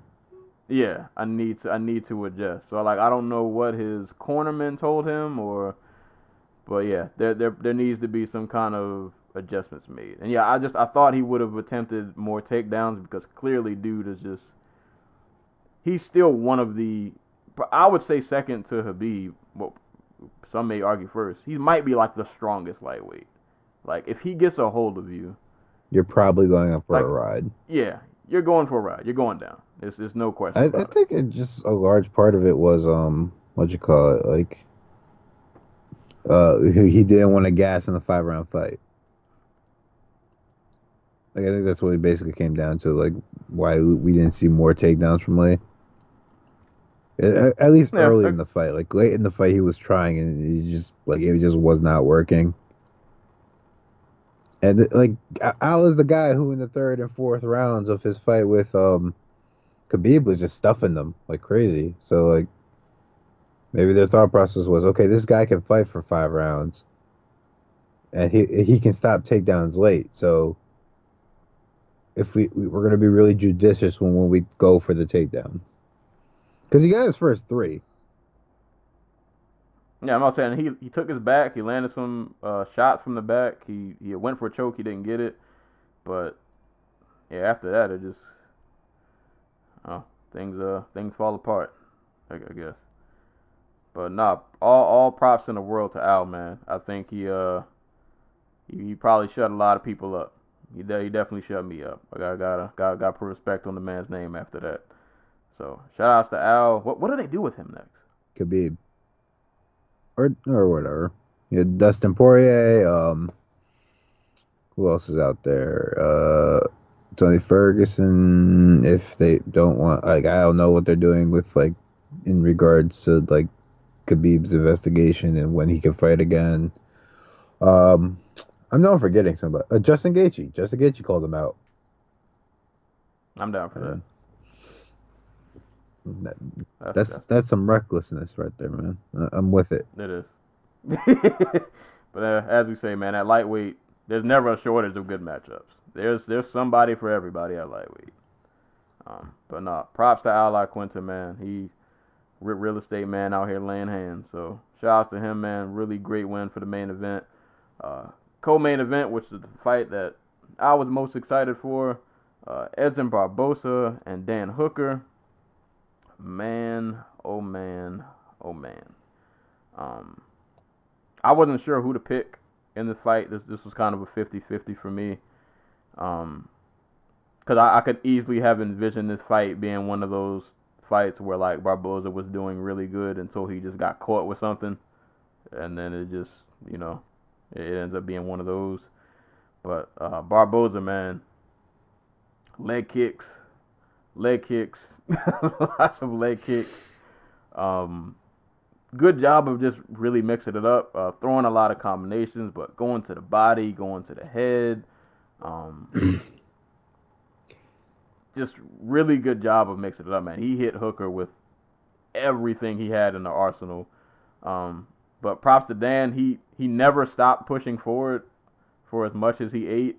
Like, all of the times he got hit from, I think he got rocked in the first. The man never pedaled backward. Well, until the fight was over. Like, that's the safest place to be against Edson Barboza, though. You, like, just blindly running at him, because if you stay at distance, he's going to catch you because he's faster than you. If you back away, he's going to kick the crap out of your legs.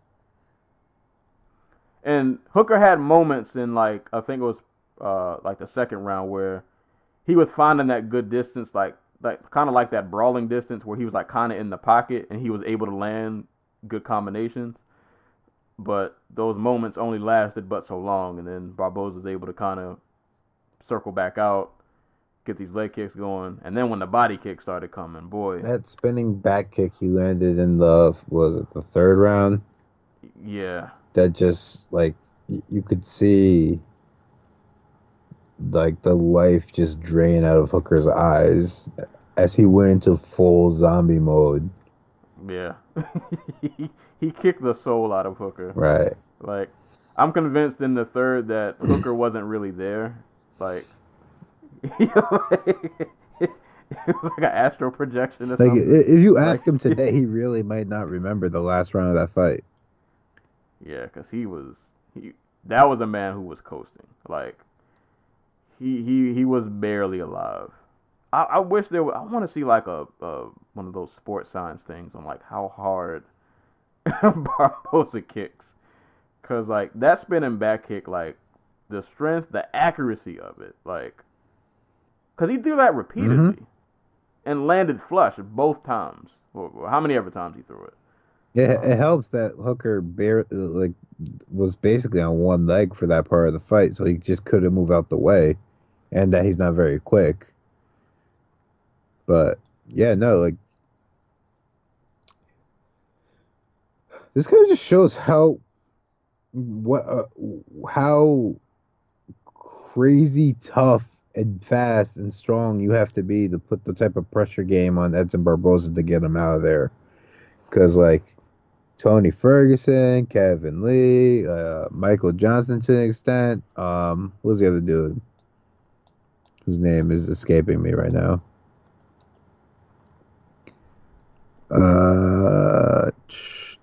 Tony Ferguson, Kevin Lee, Khabib. Like, so out of all those people, Fergs was the only one to stand with him, and Fergs and Johnson were the only people to stand with him for the entirety of their fights. And it's just a crazy amount of effort it takes a crazy amount of effort to break Edson Barboza. Like, we all kind of have the same image of him as the guy from who Jamie Varner, or was it Varner? Yeah, Jamie Varner just marched down. But he's not like that anymore. Like, you have to be on your game, and you have to do the right things, because no matter what, you're going to eat damage. Like, Tony Ferguson got the crap beat out of him basically up until the very last second of the fight, when Barboza just panic shot on the takedown because Ferguson just refused to go away. Like, yeah, even against Khabib, like in the third round, he was still out there. He was still throwing with everything he had. He managed to hurt Kevin Lee. So, like, I don't know. It just feels Hooker, for as good as he's looked, he's more of a sniper than he is somebody who's going to put volume on you and get you out of there that way. And it kind of showed here, because like his head movement was gone by the second round. Like he zombie mode was in. He was in cruise control, just kind of. He's very much from the school of I guess like Conor McGregor, where like you land the straight pan and then you bounce out of range. Like you don't move your head like the traditional way, I guess. Where like you bend at the knees and you fold at the hips and then you're over your lead or back foot. Like he's not that type of guy. He just bounces out of range. And Barboza got rid of that by kicking his leg like 1,000 times.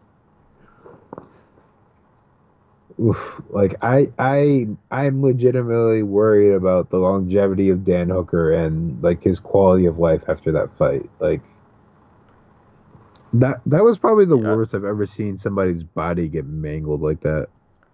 Yeah, and like just repeated shots over and over. I mean, and props to him just for.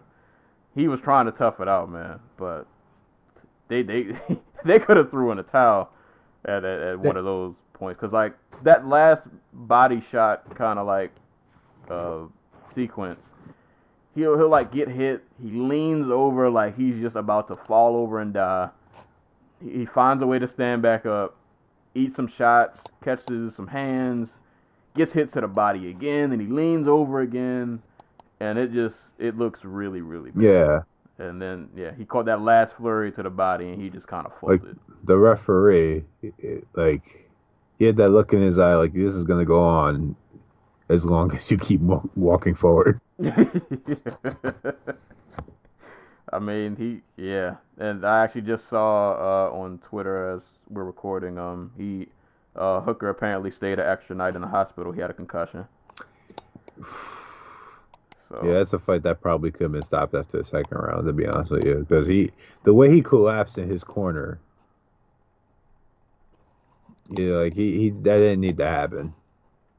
Yeah. And this, once again, kind of to your point earlier, speaks to how talented this division is. This is a man who was on a streak, man. Hooker had everything in the world going for him. And then you run into Barboza, and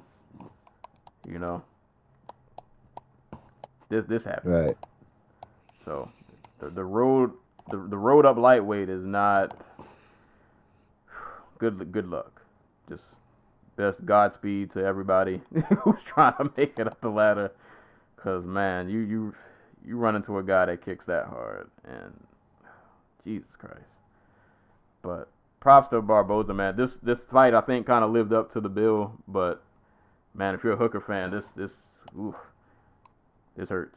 This definitely hurts. But great fight, man. Great display of heart from Hooker, and for Barboza, just we know what Barboza's capable of when he's on his A game, and he gave us all that. And the only thing he didn't do was land the spinning kick. He threw it though, he just didn't land it. But props to Barboza. Awesome co-main event. Very very violent. Moving on. Bantamweight fight. Rob Font. Sergio Pettis. Of course, Sergio Pettis moving up to bantamweight after it seems like flyweight is eventually going to go over yonder. Man, oh man. This is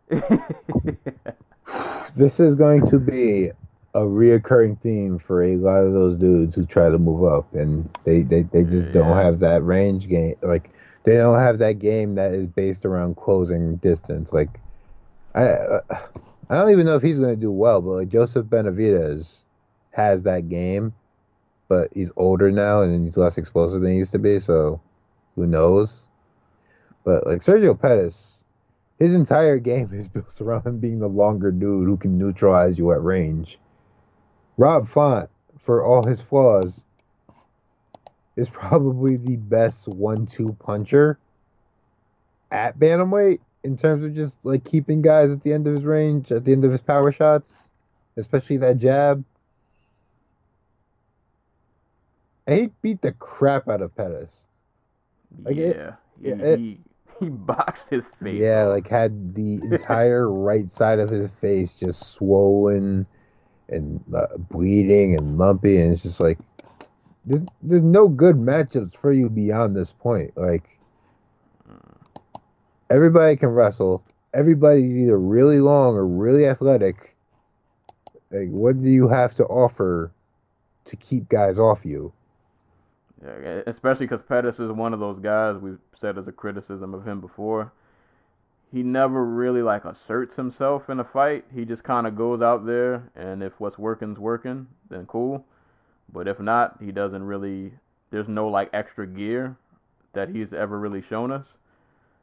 And boy, yeah, in this fight, boy, did it show. Because just jab, jab, jab, jab, 1, 2, jab. Oh, you're still here, jab. And then the takedowns. And he was so much stronger than Sergio. Like, yeah, this fight was a clinic. And like, I was so like emotionally torn in this fight because on one hand, like Rob Font put on like a flawless performance. Like he did everything but get the finish. I mean, he put on a boxing clinic on Sergio, and then like you said, mixed in with the takedowns, he was clearly the stronger fighter. And then, but like I'm watching this fight, and I'm like, Rob Font's doing really good. And then I'm looking at Sergio, and I'm like I like Sergio. Like I want Sergio to do well. Like I want him to stay around. But I look at this fight and I'm like, dude, if you couldn't get past Font, and not as a slight to Font, but I'm like, how if you don't do some kind of drastic change, I don't know how you're gonna survive. Like, I don't see it. I don't know, because bantamweight is slowly becoming another one of those divisions where like they're killers everywhere. Like, just because you're fighting somebody not in like that top 10, they're still good. So it's not, It's not, yeah, like real quick, who in the top 10 at bantamweight like is the best? Who is Sergio Pettis? Who does Sergio Pettis match up against best at the top 10 at for bantamweight? It's Dillashaw, Garbrandt, Cruz, Assunção, Moraes, Rivera, Lineker, Sterling, Dotson, Munoz, Font.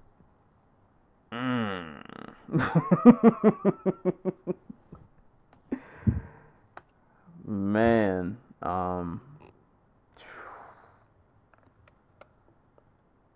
yeah, that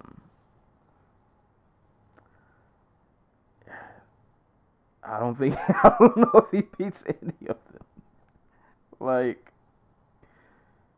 yeah, that is like I can't see him doing what he does and just out keeping guys at the end of his range for 15 minutes and then expecting a win. Like, those are all dynamic athletes who have finishing potential and can close distance or are just longer than him and can take him down. The only two I give him like a slight chance would be Munoz and Dotson. Dotson only because he's like iffy sometimes. Right. Sometimes I don't know what, like, I feel like he might just be able to catch Dotson on a bad day and like eke out a bad split decision. So maybe Dotson. I can't even say 100% confidence with Munoz. But I think Munoz catches him and knocks him out or submits him or something. Yeah. Like, and don't even get me started on Lineker and Rivera. Don't even mention the top 5 because those are all like Moraes. Oh my God, he kill him. He would literally murder him. Yeah. Man. Even outside of the top 10, like Cody Stamann, that's not an easy Thomas fight. Almeida is not an easy fight for him. Douglas Silva de Andrade is not an easy fight by any means. Ronnie Yahya. Like, Jussier Formiga was able to get his back. Ronnie Yahya, one of the best submission artists in the game, breaks him down and subs him.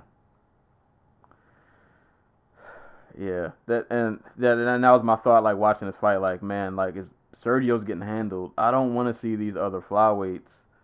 If what we think is gonna happen, inevitably happens, that they, the ones that can move up the bantamweight move up, and then it, I feel like maybe if this was like 5 or 6 years ago, back when bantamweight was still kind of getting his feet wet, like it was top heavy, but you got towards like the bottom half of like the top 10, and it was kind of Scott just Jorgensen and Ryan Bowles. like that era. Yeah, like that era, Sergio might have been okay in. Now is This era, yeah, it's different. It's completely different. Man, yeah, I feel bad for these flyweights, man, because I don't want to see this. I mean, luckily there are probably a couple flyweights who, when they go up to bantamweight, there's, you know, maybe they'll keep some side. Like Figueroa is a pretty big flyweight. He might be okay at bantamweight. the guys who are able to transition their style over really well, like John Lineker was able, like he realized, hey, I was never really quick at flyweight, but the energy, like I can now throw like an extra 5 punches on every combination. Or like John Dotson was like, I'm really quick. I can get in and out, and I might not be knocking these guys out like I was at flyweight, but I should be able to evade everything they're doing and like dance around them like he did Eddie Wineland or something. So those guys should be fine. Like I don't know how many of them there are though. Like Dustin Ortiz, I don't see that going, like a move up to 135 going well for him. Yeah. I'd say outside of Davison, Figueroa, possibly Benavidez, just because he already has that experience. I guess Cejudo. Like Cejudo's just a dynamic enough athlete and a ridiculous his wrestler. Skill set so. His skill set will and even then, like we don't expect. I don't think neither of you expect him to do well against CJ Dillashaw. I think he'll have like a decent first round, and then after that, I don't know. I question the depth of his game. Yeah, but yeah, it's not looking good for any of these flyweights who got to move up. But all the props in the world to Rob Font, boy, that was hands on top of more hands on top of more hands. And he gets a dominant unanimous decision. And to round out 4-fight main card, rematch between Charles do Bronx Oliveira and Jim Miller. Boy, was this fight ended really quick. do Bronx got a takedown, slammed Jim Miller, took him for a little ride. And we already know, even though Miller does have a really good ground, they both have really good ground games, but you know, do Bronx I think has gotten a lot better since then. Like do Bronx when he fought versus Miller, was like 20. Yep. Yeah, he was a kid basically in fight years, so you couldn't even really count the first fight because they both changed since then. Like they've both, you know, completely different fighters. But I would say Oliveira probably a bit more improved, a bit more. I think he's made bigger strides. I mean, Jim Miller had Lyme disease. Yeah. In the intervening years, like dude, and he's like 35. He's on the decline. Yeah. So, but Oliveira took him down really quick. He was like, "You sub me in 2 minutes, I'm gonna sub you in like 60 seconds," and he almost did it. Yeah. Got him in a minute and 15, and like I said, that streak of all-time submissions, he's gonna blow that streak out. You already got it. Yeah, but he's just gonna keep adding. He's running up the scoreboard. It might get to 30. Like he might get to 20. Yeah, because he's at 16. Yep. Yeah. 20's because he's still really young. He's still pretty young. He's got time. 20 is not far-fetched at all. So yeah, he got a pretty easy win over Miller. Not really a ton to dissect because it was pretty quick. I wish he would chill out with the featherweight talk. Featherweight talk. Yeah, he came in at 152 pounds to make a point. I don't know what that point was because he threw around a career 155er. Yeah. And the thing is, like, I feel like now that he's gotten older, like, he's still, like, skinny and, like, lanky. But to me, he does look like he's filled out. Oh, yeah. Like, because, if you watch him in his first couple fights, he was a twig out there. But he looks like he's grown into, like, his grown man body. Exactly. And yeah, just stay at 55, bro. Just please, just don't call out Max Holloway. Don't do that. I mean, you had your chance and you tore your esophagus. Like, let it go. Yeah. But that was the main card. And actually, you know what? Since we're doing pretty good on time, real quick, I'll talk about two of these prelims. Well, I'll just read the results of it. But Zach Otto defeated Dwight Grant via split decision. I'm not really gonna go into that fight. But Drakkar Close and Bobby Green. Did you get a chance to watch this? Bobby Green should have won. This was fun. Yeah, this was a. I felt bad. I felt really bad for Bobby because I was listening to the commentary and they were like he started like a new strength and conditioning program and he did look a little. He looked a little bigger, a little more like he packed on a little bit of muscle, a little bit of mass. But no, this was a really fun fight. I thought Bobby had a really good performance. Really, it was a good showing from both of them. Yeah, man. I thought Bobby would have got the nod, but he lost 29-28 across the board. Did you see what he posted on IG? Post? Yeah, he said he's retiring. Makes me sad. Yep. Hey, Bobby Green, just like one of the bizarre MMA careers, like, and sad. Like, obviously talented dude, can't get out of his own head sometimes. Out here having competitive fights with Edson Barboza and Rashid Magomedov. Tore his ACL, lost his brother to gang violence. Almost lost his other brother to gang violence, had a hit on his head in the middle of his UFC career, and was like forced to sleep on his like coach's couch to avoid like getting murdered. Like, dude has had a crazy ass career. If this is it, that sucks. But like, do what you gotta do to be happy. Yeah, he posted on IG. I don't know if it was last night or just like early this morning, but he was like, yeah, like he thought he won a decision, but I guess it kind of is what it is. Well, it did sound like he felt some kind of way about the judges, but basically he was like, this sport, it's been great, but taking time away from family. He's got kids, so he wants to spend more time with his kids and do the whole family thing. And I'll at least say for Bobby, I've never, at least that I can think of off the top of my head, really seen like a bad Bobby Green fight. I mean, more often than not, I feel like his fights they're fun, they're competitive.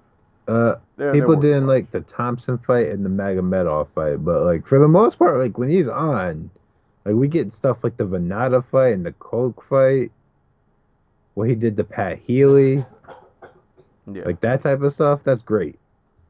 Yeah, he's had some really good performances, and he was one of those guys who came over from Strikeforce. I think he had a pretty solid career. Like, obviously, I feel like he could have done a bit more, but just the nature of the game, man. Sometimes it just things just don't go your way all the time. But, I mean, if he did retire, man, best of luck to him and whatever he chooses to do after. And at least, like, if he has retired, because I still take fighters saying they retire with a grain of salt. But, you retire while you're still young. Hopefully you haven't taken too much damage. You're still coherent. Like, you're still healthy. Go find something else to do and dedicate your life to. Hopefully. Yeah. So if this is indeed the last we've seen of him, best of luck. And I've enjoyed watching the fight, man. And like I said, the times he's been on, he's put on really good performances. He's been an entertaining fighter. I've enjoyed his game and watching him fight. But props to Drakkar Close, though. He did get the unanimous decision, 29-28 across the board. So shout out to him. The next fight I want to mention, which got fight of the night, Joaquim Silva and Jared Gordon, punches and bunches. This was a really fun. I don't know, like if you would have showed me this card and asked me what would have got fight of the night, I don't know if this is the fight I would have like immediately drew my I, eyes I to. probably would have said like a performance of the night because Silva is in that Thiago Santos lived by the sword, died by the sword school of fighting. But I don't think, yeah, I did expect this. Yeah, they both were. It was. We were throwing for blood. We're playing for keeps. we going for it all, man. These two came out and put on a really, really great fight. And my God, that last KO sequence, the standing KO, where like Joaquin just unleashes a combination on him, and Jared is standing against the cage, but like the whole upper half of his body is slumped over, but his legs are just kind of keeping him afloat. Um, no, this was a really, really fun fight. Um, go back if you can and watch Oh that. yeah, Definitely worthy of fight of the night. Like those dudes came in and, like we said, all of the lightweights on this card, all of them put on good performances. Like all of the lightweight fights were really good, and this was probably the best one. yeah. Well, it got fight of the night, so it got them extra 50 Gs. Joaquin Silva just pointing to the ground and saying, "We're going to live and die here." Right. And Jared's like, "Oh, word." And Jared Gordon wanting no part of that. Like you could see it in his eyes, and he shot for a takedown. He was like, "He's for the love of God, just stop." We should mention this is a comeback victory. Joaquin Silva almost got knocked out in the opening minutes of the first round, and then somewhere in the back half of the round, he landed a right hand into a flying knee. Oh yeah, and his cauliflower ear got busted. Yeah. Open. Yeah, completely just because he got it. I think Gordon caught him with a right. It busted the cauliflower ear, and then the knee came like not long. Also, after. he almost got Like a knee bar from the back. Now. I was trying to think of a name for that submission because it looked really weird. Because like it was a knee bar, but he had like it was like he folded his body up. I was gonna call it. I'm pretty sure it's the Suliev stretch. Cause that looked really uncomfortable, and luckily that was at like the end of the round. Cause I think if that round would have lasted maybe like another 5 seconds. Yeah, he would. Dude, he was already screaming. I'm surprised he didn't like. You could hear him like grunting because of the pain. Yeah, cause his knee was like up to like his shoulder. Yeah, it was bad. But no, amazing fight, and I'm glad that those two got fight of the night, because I think we've seen other cards where like lesser known fighters will put on an amazing fight, and they might get overshadowed by like main card fighters because they're main card fighters, and they might, and not to say that the main card fighters don't deserve it, but they kind of like overshadow the little guys, so to speak. So it was good to see Silva and Gordon, who aren't like really huge names, get fight of the night. Guys who probably really need that 50 Gs got that 50 Gs. So big props to them, man. That was a really good fight. And I'll just quickly move down the ladder. The rest of the card. Jack Hermanson bullied Gerald Meerschaert into a guillotine choke via submission. That's the most dominant Hermanson performance I think I've ever seen. He gave him the little brother treatment. Zach Cummings defeated Trevor Smith via unanimous decision. Dan, is it Ige? I never know how to say his last name. I think it's Ige. Ige defeated Jordan Griffin via unanimous decision. At 205 in the Fight Pass prelims, Mike Rodriguez put on a good performance, defeated Adam Milstead via TKO. I need to go back and watch that fight. Wanted to see that finish. But shout outs to Milstead. He retired. He actually posted before this fight that if he lost to Rodriguez, he would retire. And he put his gloves in the cage at the end. So, shout outs to him. Best of luck in future endeavors. And Juan Adams, who I want to say he was on the Contender Series, right? Remains undefeated. Defeats Chris De La Roca via TKO in round 3. I need to go back and watch that fight. I had it on, but I think I was watching something else at the same time. But shout out to Juan Adams. He came from the Contender Series. I think he's 4-0 or maybe 5-0 now. in his career. But, just good to see one of the Contender Series guys, coming, especially at heavyweight, in a division that needs any new face it can get, coming in and got a solid win. So, shout-outs to Juan Adams. And, that was UFC on Fox, the last Fox card. So, it's kind of wild, man. This year of MMA, we've gotten a lot of wild fights, and now we're coming to, like, end of eras. Like, HBO's gone, Fox is out of here, and then we're starting new eras. We got the Zone popping off, One Championship. They're going to have a lot going on next year, and then the UFC is, kicking off this ESPN deal next year. So, 2018, like I said, another wild chapter going on in the world of MMA. In 2019, I'm pretty sure we'll carry the baton. And John Jones is even back yet. Right. We have not finished. And, yeah, that's what I wanted to say. So, as far as what will be on this podcast for the remaining, because we're winding down 2018. We only have one. We got Jones Gus on December 29th. PFL comes back on the 31st, and then we'll also have Rizin. That's the 31st, right? That's the 31st, and there's apparently a card on the actual January 1st, but it's currently at the moment not available to U.S. people outside Japan. From what I understand, there's a petition going around for Rizin to put it on Fight TV, but I'm not. Oh yeah, I did see somebody post. But I'm not putting down an extra $20. So.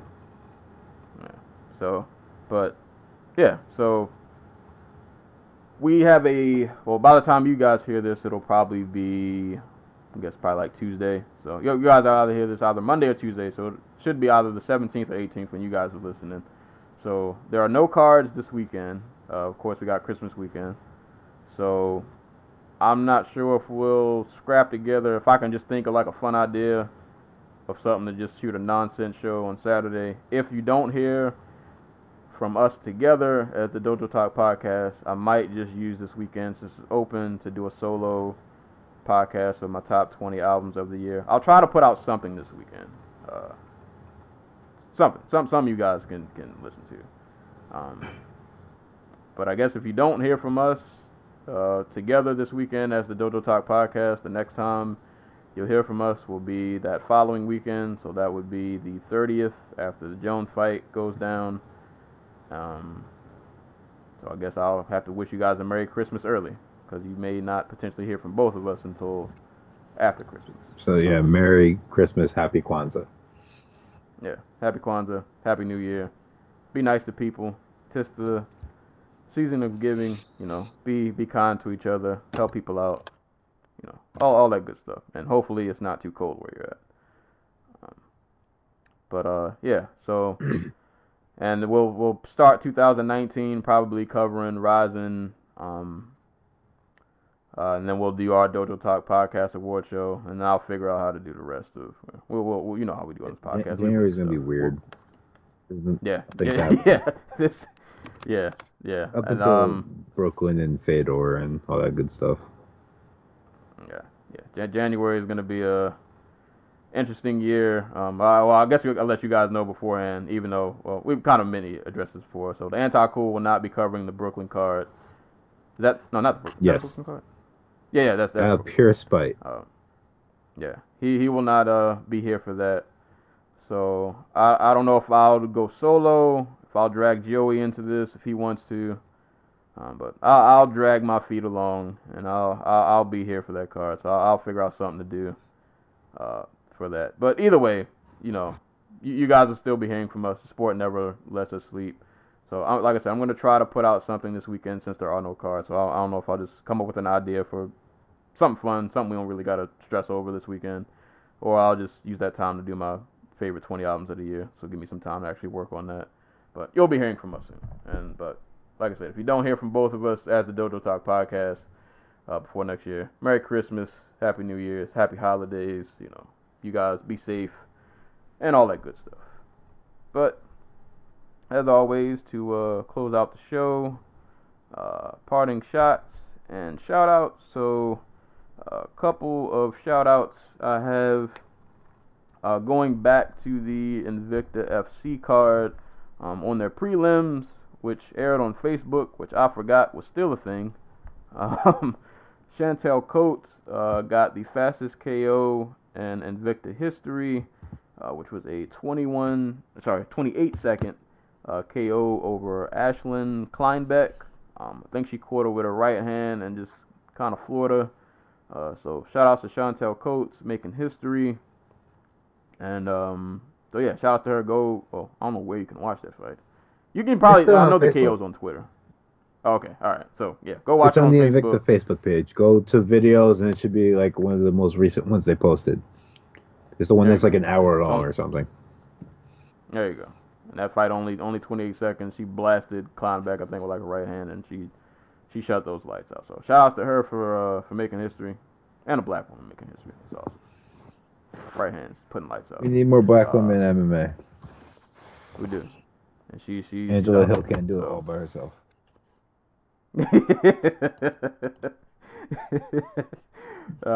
On a college basketball tip, shout outs to my Tar Heels, man. They pulled the upset over Gonzaga, 103-90. I've not been keeping up with college basketball as much as I wanted to. I started off good in the beginning of the year, and then I kind of fell off. But, things never really get super crazy until March anyway. But, got to give my Tar Heels a shout out for that. And shout outs to Bellator Light heavyweight Linton Vassell, because he was the first professional follower to follow us on Instagram. So you should follow suit. Follow us on Instagram, Dodo Talk Podcast. Like I said, I don't really know what the Instagram content will be aside from posting podcasts, but I try to post something, a couple times a day, trying to keep it somewhat active so people know we exist. All that. Don't you love how you can't post links? Right. So I did. This is when I had my first old man moment. So my original first post was actually a link to the last episode, and then I posted it, and then I went back to look at the post to see how it looked. I was like, oh, people can't click on this. It's like, oh, that's trash. And I deleted the whole post. Instagram. Yeah. So but nah, we're we're on Instagram. I'm trying to you use that more. Trying to be more engaged on social media. So you guys give us a follow, and just shout out to everybody, man, who's been listening. We're getting close to the end of the year, and shout out to you guys who continue to listen, continue to support, and we'll keep bringing it on next year. And that's all I got. I don't have any shots. I'll be good this year. I won't no shots. I want to end the year on a positive, good vibe. I don't got no shots either. I feel like I should have more shots. I'm a very angry, spiteful person. So I feel like I should have more shots, but I don't right now. So instead, I will say, go watch Spider-Man Into the Spider-Verse. It's amazing. I saw it Thursday. I'm gonna go see it again sometime this week. Maybe after I'm done here. Maybe later tonight. Yeah, I'm about to say I'm looking up tickets right now because that is exactly what I'm about to do within the next 3 hours. No, great movie. Favorite Spider-Man movie. Favorite superhero movie. So if you haven't gotten to see that, go see that. And shouts to Katie Taylor. We didn't get a chance to talk about her, but she fought and defended her title on the undercard for Canelo Fielding at MSG. Clean sweep on the cards. I think she won 10-0. Defended both her titles. I'm really boxing is weird and it's political, so I don't know if we get the Michaela Mayer Katie Taylor fight in 2019 at the DAZN broadcast team, who are god awful. That's my shot. Sergio Mora and whoever the hell the other guy was, I think it was Todd Grisham. Y'all are terrible. Stop talking. Gina Rodriguez freaking was the best commentator on the undercard until Sugar Ray Leonard woke up from his nap and came to commentary to save us. Like, good God. But shouts to Keith Taylor. I don't know, because Mayor is on ESPN, and I don't know how they would, do that, deal with that, get that fight made. But shouts to both women, or shouts to not Mayor, shouts to Taylor. What else? Oh, we should have 3-minute rounds for women, because like I feel like she would have got Ava Wallstrom out of there if she had 3-minute rounds. Like 2-minute sprint rounds, I think it leads to a lot of defensive-ness, a lot of survive to the bell. It's not a lot of time to work, and it's just like a lot of volume and not a lot of strategically placing your shots.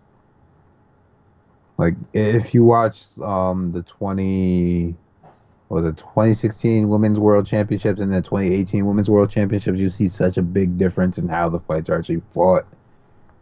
These things make a difference. So give these women 3-minute rounds. Stop being weird. Yeah, because it doesn't, because I noticed that, what fight was up? There was some women's fight I watched as a recent, and I was like, why is this fight going by so fast? Because I didn't notice that the rounds were shorter. And then I looked, and I was like, this doesn't make, it's not like because they're women that they don't have cardio and they're not capable of, it just doesn't make sense. I mean, heavyweights still have to fight 3-minute rounds, and they're right.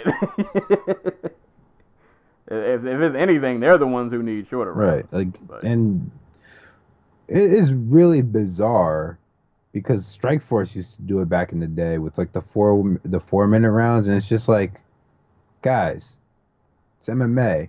They're full-grown women. Let them do this. Like, come on. Yeah, don't treat them like they're what you're doing is you're making it seem like less of a sport, which is wrong. And it's like they can do all of the same things. Like, it's fighting. Anybody can get knocked out. Anybody can get subbed. It's not like because they're women that their skill sets are like limited. Like there's no reason just to make the round shorter. Like it doesn't really make any sense. Right. Like you're giving them special rules like for no reason at all. Yeah, it's stupid. But yeah. So that's pretty much it for today. It's over. Close the curtain. We talked about 5 cards, man. Like, well. You know what? We actually still made good time. Well, we didn't talk about every fight, which thank God. Oh yeah, because you know what inspired me to not want to talk about every fight? Zach Otto versus Grant. I didn't want to be the guy to say it, but I was watching that fight. Especially, it was like after the first round, I was like, I'm not rewatching this. I'm kind of sad we didn't talk about every fight, so I couldn't talk about how surprised I was that Zach Cummings was not middleweight the entire time. Because he is, those are some big dad vibes, man. You look at this man, you're like, this man has at least 2 children. Oh yeah, he's barbecue fight league material all the way. All the way. He's definitely fighting for the exactly, and the family. The other family. Right. There's a man who, if he fought in the barbecue fight league, he'd have multiple families. Yeah. He's #1 contender, just off rip. You just look at him, it's like, yeah, you're fighting for the title. You have the barbecue fight league look. You fit the mold. But yeah, that's pretty much it for today's episode. But yeah, like I said, man, just in case like it's a while before you guys hear from us together again. If you're listening to this on Tumblr, if you vacate Tumblr, like I said, be sure to follow us on all socials. I'll have links posted to follow us on Instagram. Got the Facebook page. We're both on Twitter. SoundCloud, Spotify, SoundCloud, Spotify. MySpace. Go to iTunes. LiveJournal. LinkedIn. Like Google City Pages, Geo Pages. Yeah. You can catch us on there. We're everywhere. Can I make us a wiki page? Yeah. I gotta see if I can I create my own. Let's see if I can do that. All I'll say is 2019 Barbecue Fight League TV channel deal coming soon. Oh yeah. It's There we it's go. in the Merch works. and it's coming. It's coming. We're talking to people. Making calls, securing investments. Yeah. I don't know if these people ever get their money back, but We're gonna be on the Golf Channel, the Outdoor Channel. What's another dad channel? I feel like somehow that fits in National Geographic, and I don't know. Nat Geo is a little too high, a little too ritzy for the Barbecue Fight League. So what said Spike back in the day, but We'll be on Vice. Vice has heavy divorce, single dad vibes to it, so I can see that happening. There you go. We'll be on Vice. Well, yeah, we'll have that barbecue fight league. But man, the Playboy channel, all the important ones. Sponsored by Cam. Exactly. Maybe nah. I was gonna say maybe we could get a deal with Cam Soda, but I'm like, let's be real. They're not into barbecues. Oh man, I don't want to go to another side rec. It's supposed to be closing, but that just made me think about the Bare Knuckle Fight League. You hear that they haven't gotten paid yet? To get paid? Oh God, never trust anybody from Wyoming. Like, yeah. I know we rag on it. I rag on the state a lot. It is very lovely. I don't trust people from Wyoming. What's wrong with you? Yeah. They went and put their knuckles on the line, and they have not gotten any compensation. Now you can't freaking write with pens. Now how you feel? You can't close your hands. Oh man, but yeah, man. You guys just give us follows on all socials, man. We'll be here, so give us a follow. Buy my book, The All About Chronicles, for $9.90, and then go on. I said 9.90 cents, 99 cents, and then go on Amazon and say nice things about it because it'll make me happy. And I hope you guys have a great Christmas, Happy New Year, Happy Kwanzaa. Be nice to each other. Hope all your gifts are awesome. Wait, the WBKF president is Boss Rutan.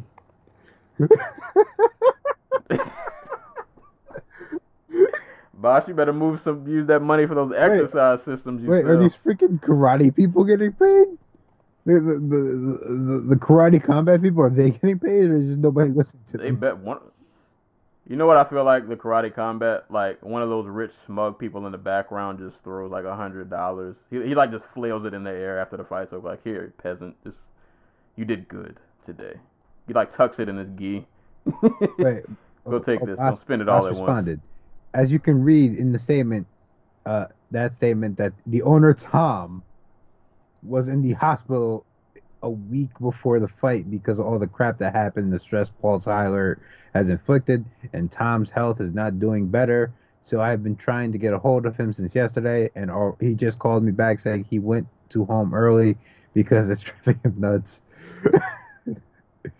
Jesus Christ. He just assured me the fighters will be paid 100% certain. Also, the cars, Mustangs, that were promised to Julian Lane and Joey Angelo will be there once they go through inspection. These cars are one-of-a-kind cars, special engine, custom rims, wrap around it, etc. They just need inspection before they get okay. That's why, as Tom has his mind only on getting money for the fighters, it unfortunately is taking longer. Boss, you should have had a proofreader. So basically, the owner of the money man at the World Bare Knuckle Fighting Federation was in the hospital allegedly, and is just now getting out allegedly. It is now just like the cars didn't even get. They got repossessed, meaning nobody paid for them. That guy caught strep throat and he got out of here. he saw the checks wasn't adding up. He was like, oh, cough, cough. Yeah, I'm out. I'm good. Have fun, boss. Grifter. Hope. Yeah. Oh, boy. I hope But, those $20 that you got off of the internet stream was worth it. But if this is the last time you guys hear from us, like I said, man, Happy New Year's. Merry Christmas. 2019. We'll be doing more with the podcast. There was a reason I joined Instagram. I'm going to try to get some more interviews popping next year. But just stay tuned in, man. SoundCloud, iTunes, Google Play, YouTube, Spotify, Instagram, questions at Dojo Talk Podcast at yahoo.com. Follow me on Twitter at Serial Sensei.